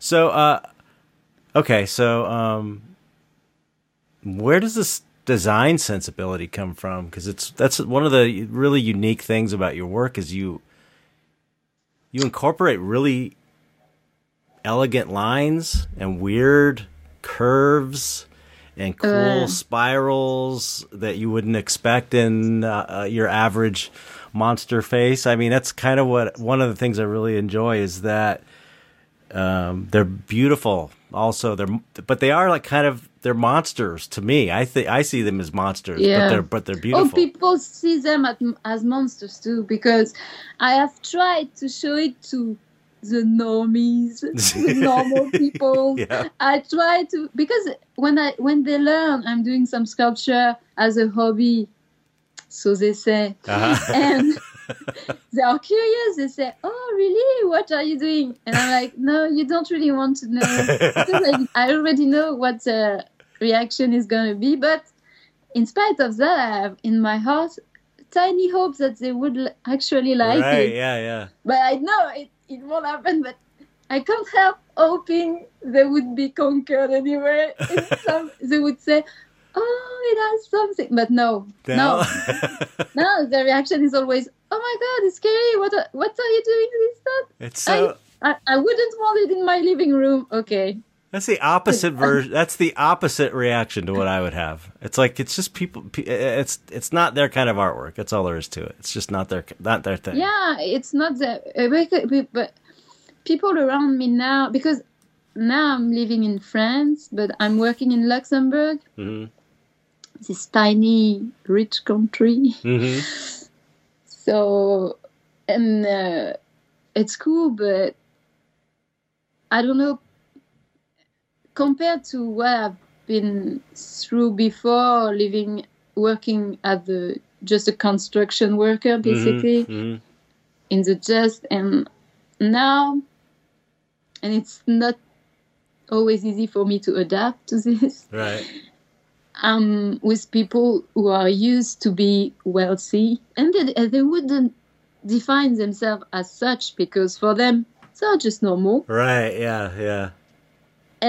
But I've been working in IT in Luxembourg, where wages are higher than in France. Even minimum wages are much higher than in my country. And so, and in IT, it's kind of, I'm just starting, so I'm just the starting point. Right. But their minimum wage is much higher than what I would have in France. Right. But people there, they're like, they live. I don't want to be disrespectful in saying that, because that's really not what I want to say, but it's just, they're just in another world. They have other habits, other tastes, other. It's like a different culture. Yeah, and they don't really get me, and I try to be kind of normal, or I don't know, but I don't really fit in, and it's a lot of effort and pressure for me to be around these people, because I can't be spontaneous. Right, yeah. I'm so grateful I have my dark artist friends, where you can be yourself, because they get me, and yeah. And I just don't have to think about what I'm going to say, how I'm going to say. Right. I don't know. If I dress in black, they say, "Oh, it's sad." And if I put color, it's too much. I don't know. Yeah. I think a lot of artists. But they really tried. That. I mean, I have to say, they try to be nice and respectful. It's not bad people, but yeah. They just don't get it. But we don't have the same way of life and the same way of thinking. Right. So I'm so grateful to have my sculpture too, because it's just a kind of meditation for me, because I'm just thinking of what I'm sculpting. I forgot all the, am I good enough for this job? Right. Am I, what are people thinking of me? And right. It allows me to breathe in and find some peace, and also to be able to recharge my energy and be able to go on the next day. Right. Yeah. So. And you're able to express yourself, like really express who you are through your artwork without any, It's not a place where it's my little kingdom of sculpture where I don't have to pretend. Right. Yep. I understand. So, that's cool. Okay. Well, wait, I wanted, but I still want to find out how you came upon this style. The curve. Just the unique. I mean, it looks different. I don't know. How did it just happen naturally by sculpting, or were you influenced by? No, different things. There is. I remember when I was in high school. I said I was drawing portraits and eyes and mouths. Right. Yeah. But I also discovered stuff so cool. Because I was sometimes doing like just a sketch, and then I couldn't really push it to a very finished drawing because I loved the line too much to choose between them to have like a clear, defined drawing. Interesting. And I thought, I love those curves. So I think it was like kind of beginning of a love for curves. Mm-hmm. And also when I discovered all the art like René Lalique or everything around Art Nouveau. Mm-hmm.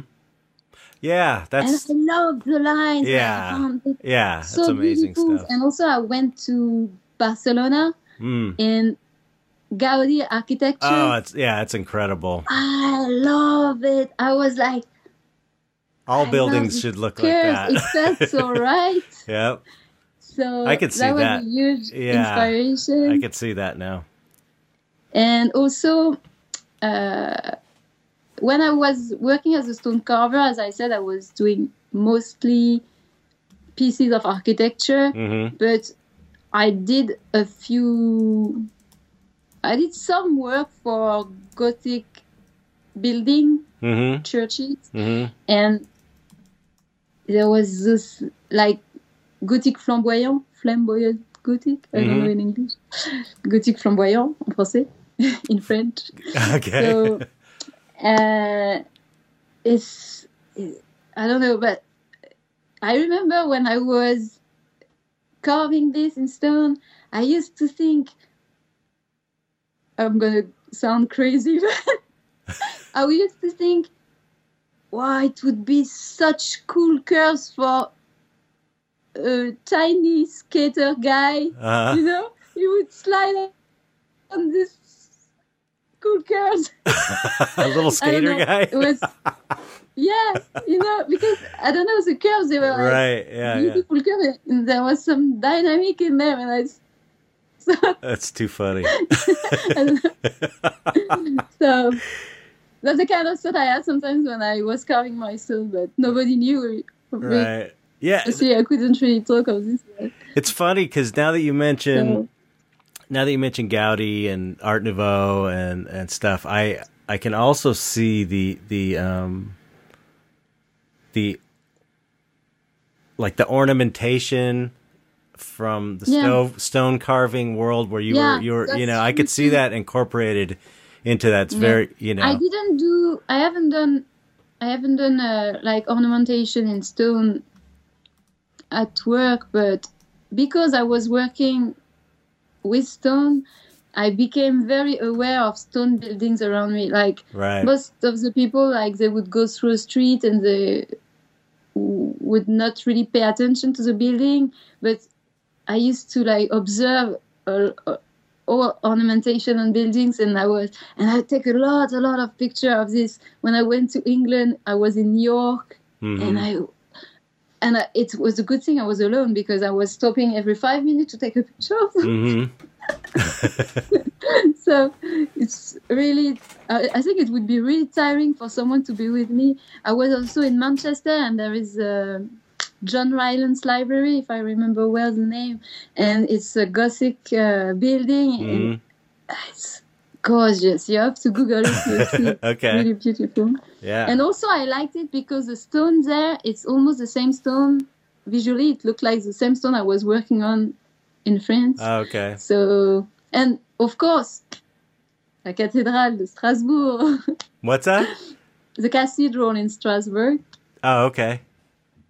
A beautiful Gothic cathedral, and I loved it. And cathedrals, they inspired me to learn stone carving. When I was studying philosophy, I was in Reims. Reims is a city where the kings used to be crowned in this cathedral. Wow. Reims. So it's in the middle of the Champagne region. Uh-huh. So it was where in this region the champagne is made. Mm. By the way, I've been harvesting grapes for champagne when I was a student. Yeah.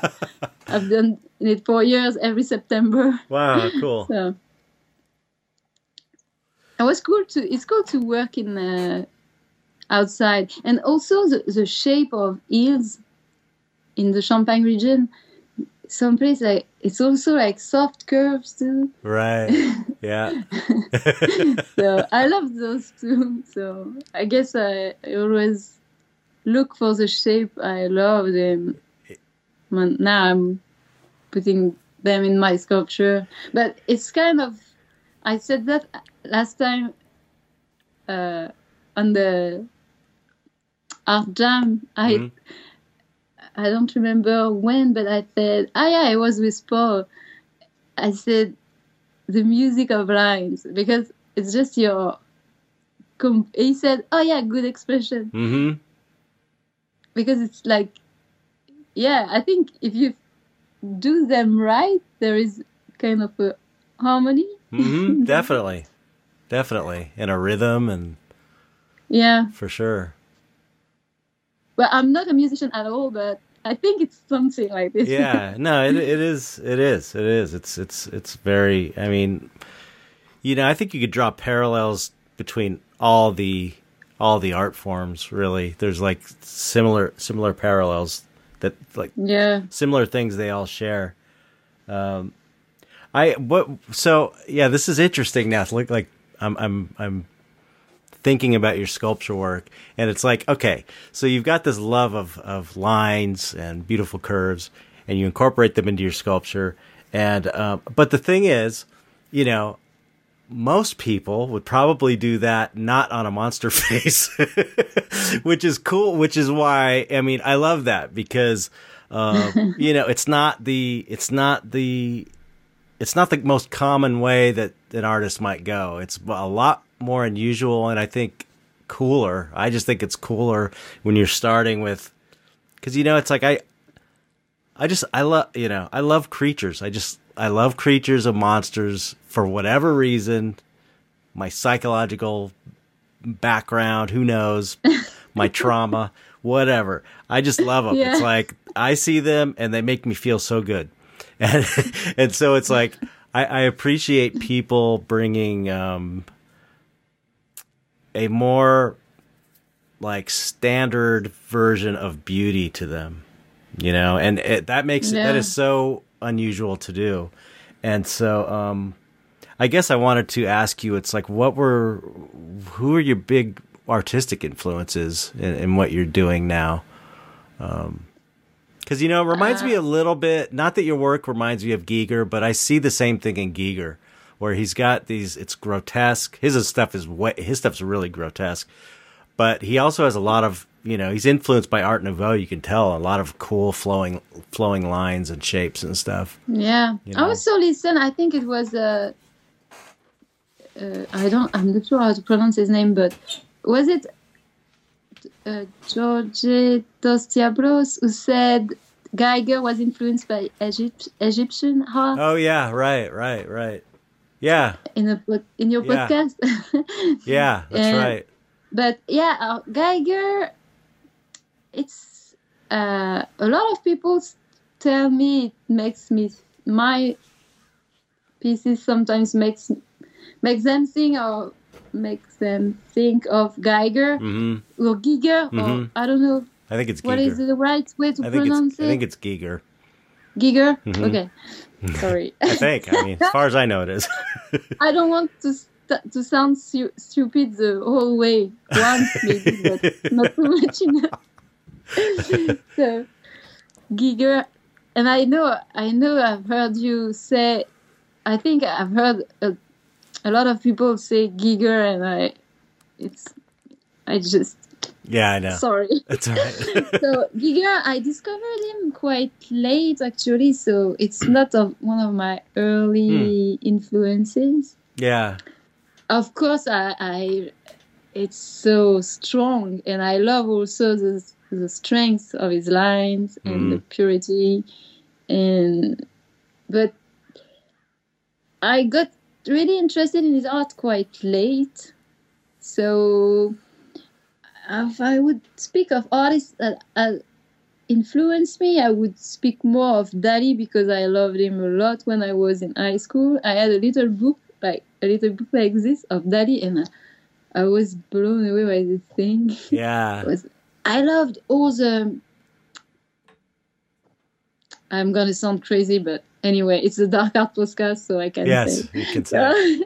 I was, the forms that are melting, and I thought so cool, and I thought chewing gum. I had a board on which I would put like chewing gum, and I was like doing kind of weird sculpture with it, and I used to put it on this board, and then I would draw it. Oh, wow. And my brother, I think, is the only one who remembers this, because I don't think my mom saw it, or maybe she would not have wanted me to do this, because I was kind of dirty in a way, but was just a reference to sculpt a cool sculpture, Right. But to draw it. So I think it was the first exploration of weird forms, and also an artist I loved in my 20s, because there was an exhibition in Paris on Hokusai, which is a Japanese artist. I don't know exactly the period when it was, but I don't know. But the lines are really cool too in his work, so I love this too. And also in Asian work in general, or maybe I'm going to sound like an idiot if someone is good at history of Asian art, but I don't know. The way they are drawing the clouds, it's like... Yeah. Really stylized. Curves and stuff. I thought it's beautiful. So, but I love every line that are beautiful. Like, I used to... When I was working as a stone carver, sorry, it's late. Yeah, sorry. It's the evening for me, though. Yeah, I know. I won't keep you much longer. I used to, because I had a lot of transport, as I said, and I was taking the train every day. And sometimes, because in France, trains are not... let's say that it happens a lot of times that they are not on time. Okay. So I had to wait at the train station, and I used to buy some magazines, and I would buy fashion magazine Vogue, because I also fashion. It's research on forms and colors, and sometimes they choose like really weird models, and you can imagine them turning into some kind of creatures, because they explore like kind of extreme beauty, or sometimes not really the standard of pretty, but they look for an interesting face, and so you can find inspiration on that. I didn't really have the time at this moment in my life to do something with all this inspiration, but it was still, I don't know, I was still smurfing it. It's really I know what you're saying. You're saying that you're saying that you would take these things and just kind of absorb them.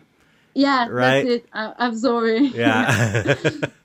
And I also bought a few comic books. I can't say maybe Batman, Spider-Man. I didn't really care, because what I cared about was the lines. Right. The lines of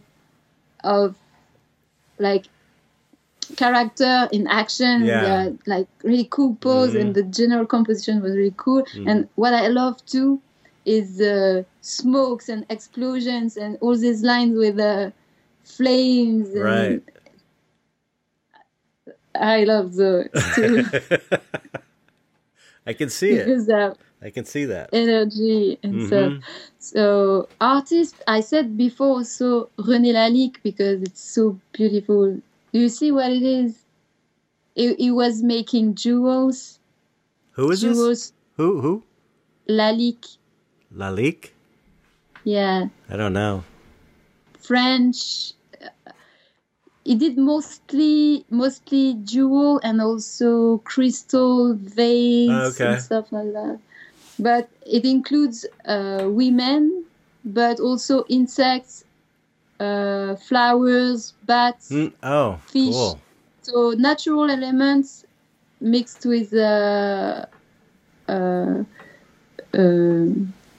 character, like female face or body, and very elegant lines too. So I really love his work.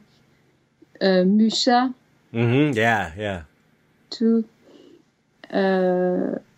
What else? I also love all the guy doing creatures I discovered later when I did the makeup school, of course. I love Simon Lee because he has really powerful lines and amazing. Dynamic in what he's doing. Yeah, that's what I was going to ask you. It's like, it's a weird combination of those two things. And it's like, were you into horror movies or sci-fi or anything when you were growing up? Is this part of how you got into makeup effects, or was makeup effects just more like a function of your sculpture background?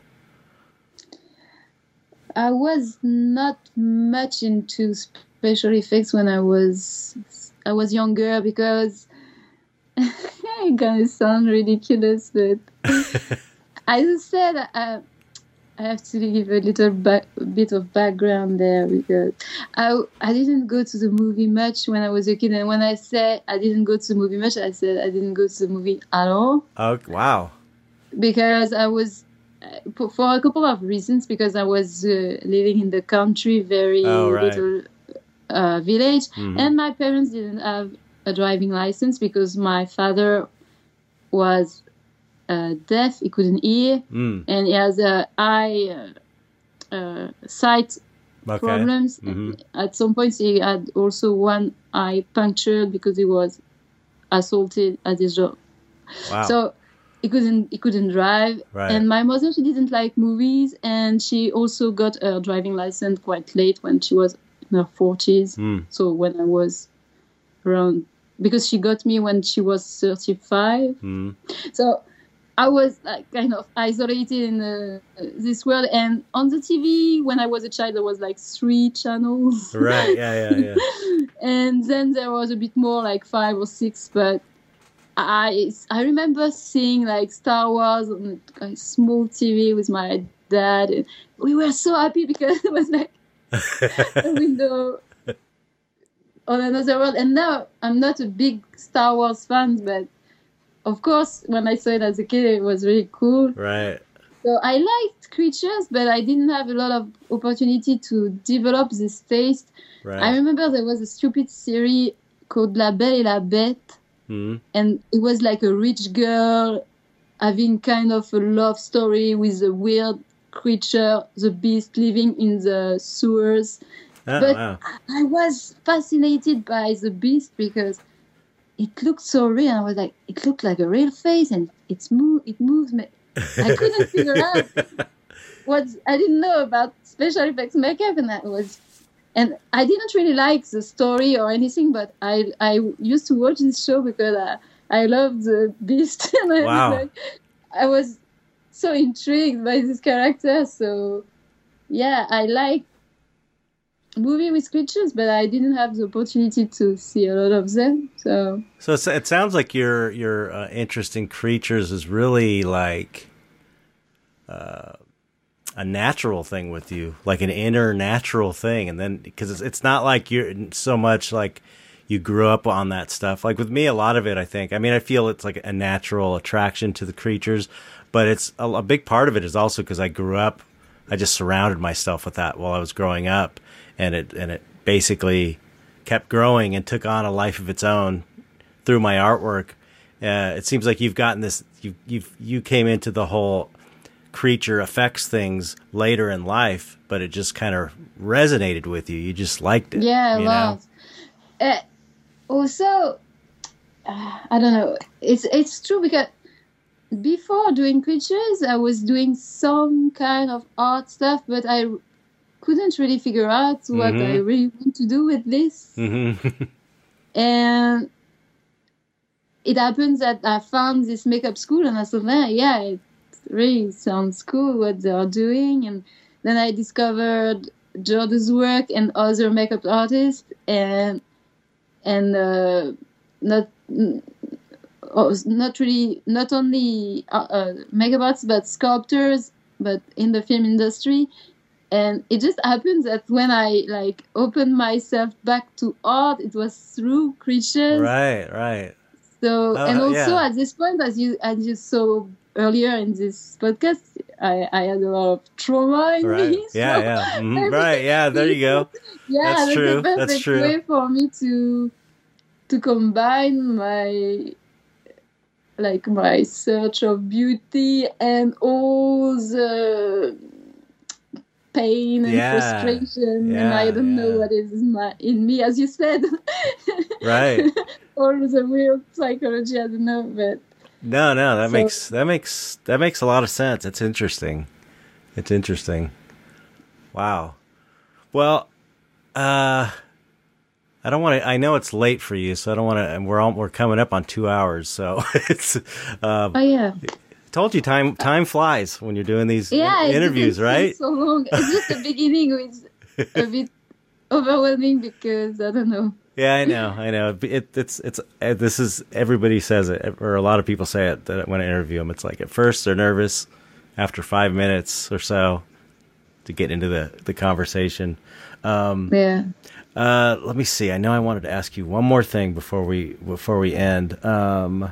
Okay. It was about your sculpture stuff. What's your preferred medium? What are you sculpting these in? What kind of clay are you using? Now I'm using only Sculpey. Really? But these are all Sculpey, all this stuff? Yeah. But when I had my previous apartment, before learning all the coding stuff, I was working a bit with water-based clay, but mostly in Chavante clay. Okay, medium. Yeah, right. Or soft, because I don't know, it was cold in my apartment, so that makes it harder. I think at first I began with Chavante medium, and then I switched to Chavante soft, or sometimes a mix of the two, maybe. But now I'm working only with Sculpey, but it was because ici here, I'm speaking French.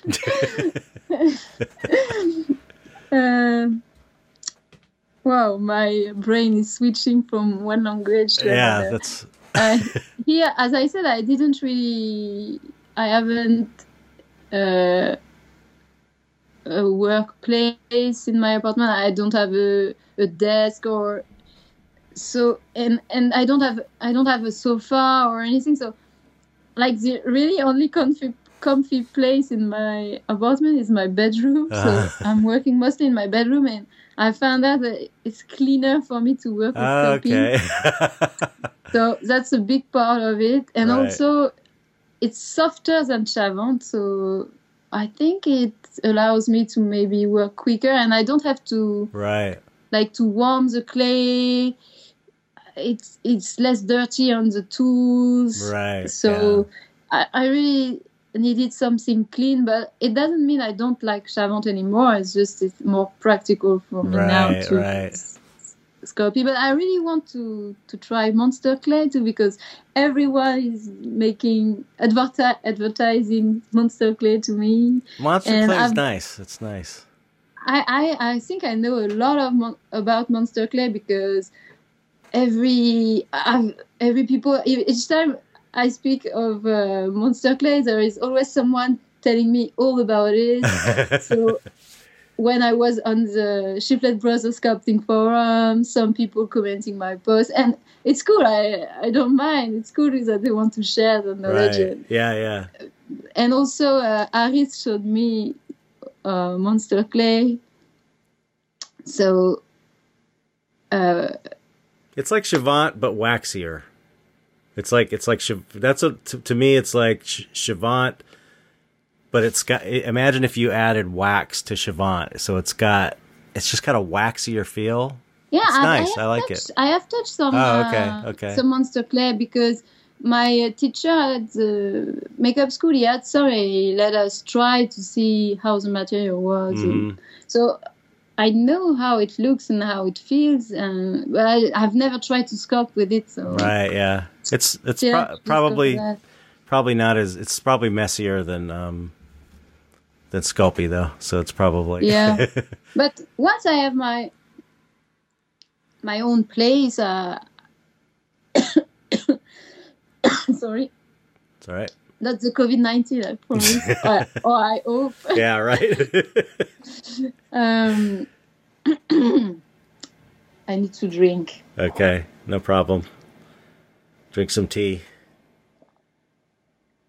It's cold, but it's still good. Yes.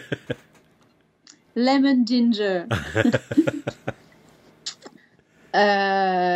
Qu'est-ce que je disais déjà? Well, you were saying when you get your new place, or when you get a place where you can maybe. Yeah, I can really have a place to work and try new materials. Also, I would like to go back to water-based clay. Maybe try wet clay. Wet clay is great too. Wet clay.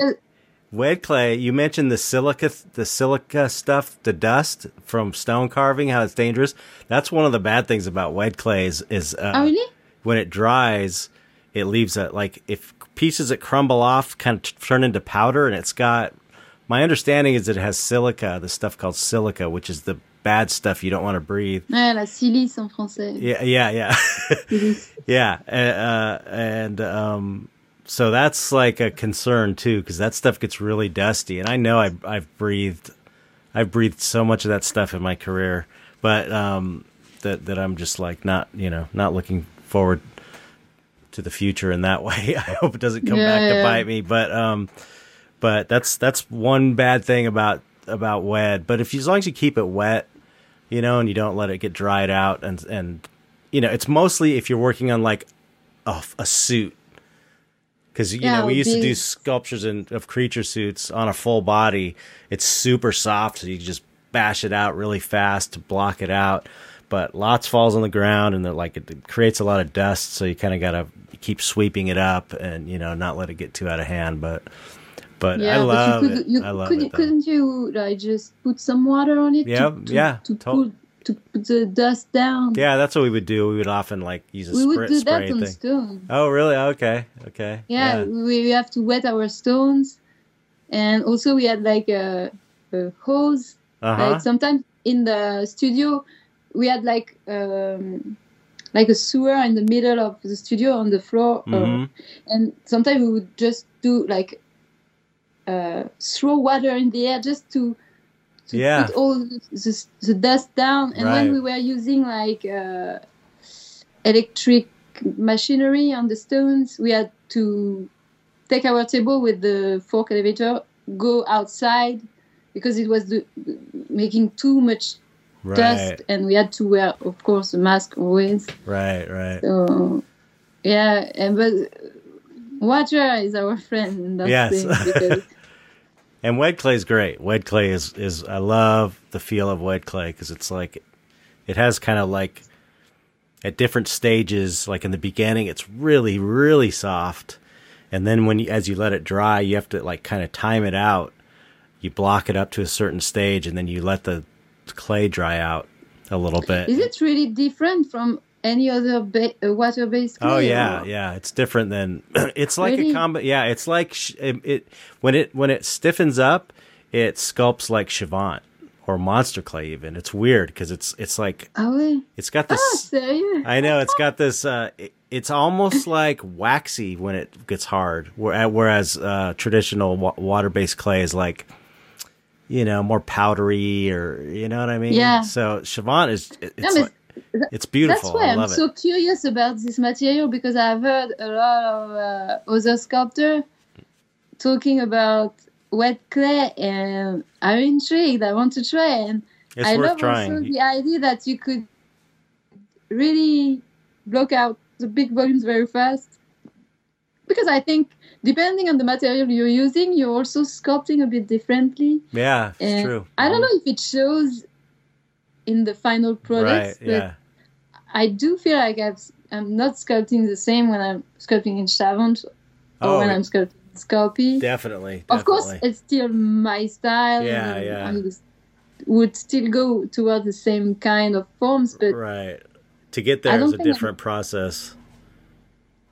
It also, that's why also I love like working on clay as opposed to digital. But I'm saying this, and I've not tried really digital sculpting, so it's not a war between clay and digital. But what I love with clay is really this dialogue with the material and how it influences what you're going to do. Yeah. So I've been told that in digital sculpting there is also something similar. You could do like random stuff and then take advantage of those happy accidents and invent something. So maybe there is a similar process, but what I know is material sculpture and also coming from a stone background, I don't know, I think the way I'm using my tool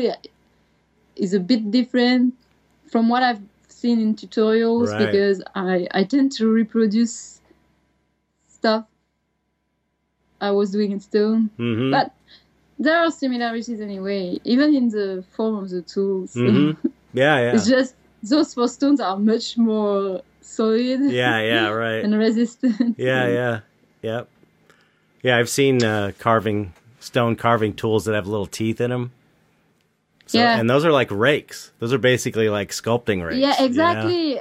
In English, my friend, the stone carver, he told me it's, I think, if I remember well, it's a two-step chisel, so it's really descriptive. But in French, it's a gradine. Okay.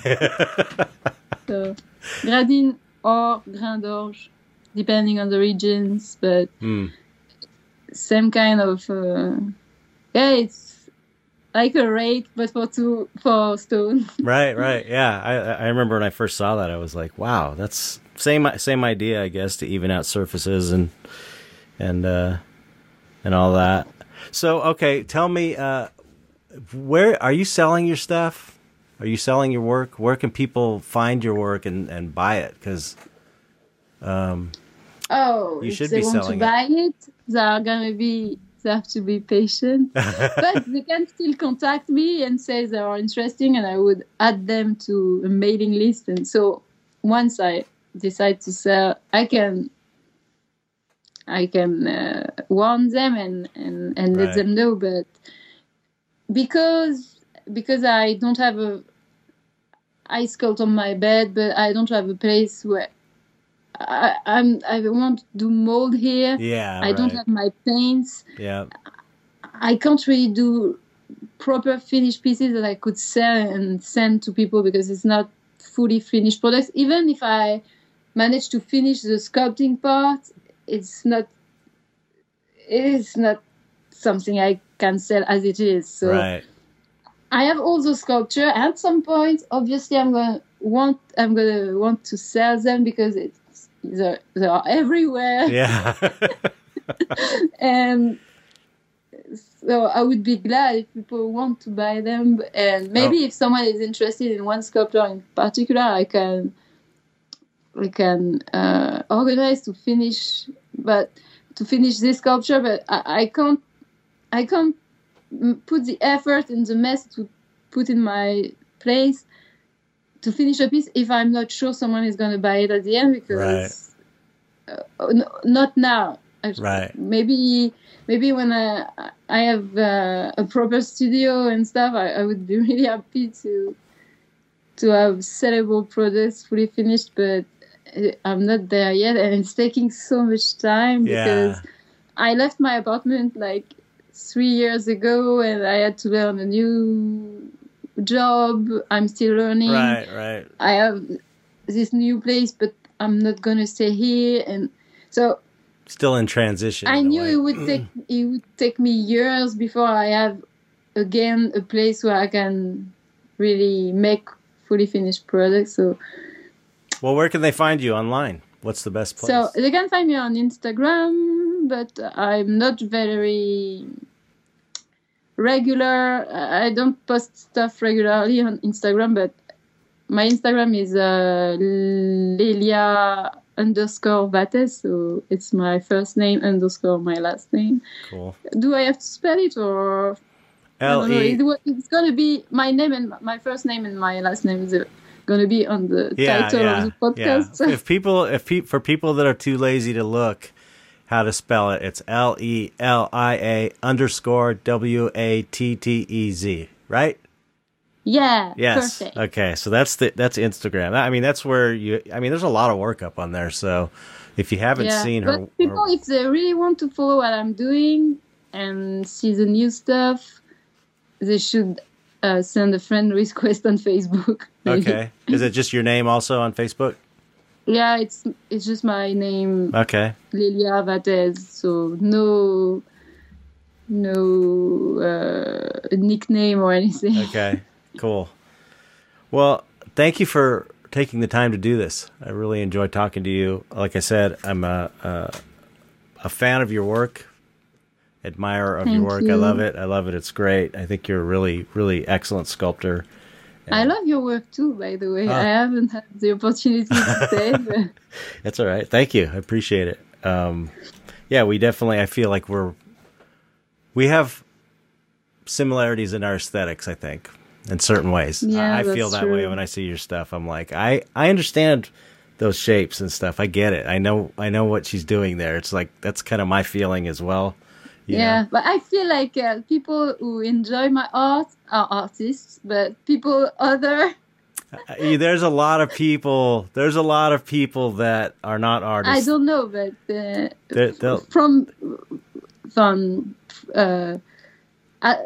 as far as I know, my OnlyFans are artists. Yeah. We'll see. After this podcast, I bet you're going to get a lot more fans that are non-artists, because there's a lot of people that are, that collect, that listen to this show, or people that are just fans of art, So, cool. It's going to be awesome. So, I can't wait to post it. So anyway, thanks for coming on and chatting. It was awesome. Thanks for the opportunity, and thanks for the talk. Yeah, my pleasure. Let's say goodbye. Let's say goodbye to the audience, as we do. Goodbye, audience. Goodbye. Take care. Thank you. Bye.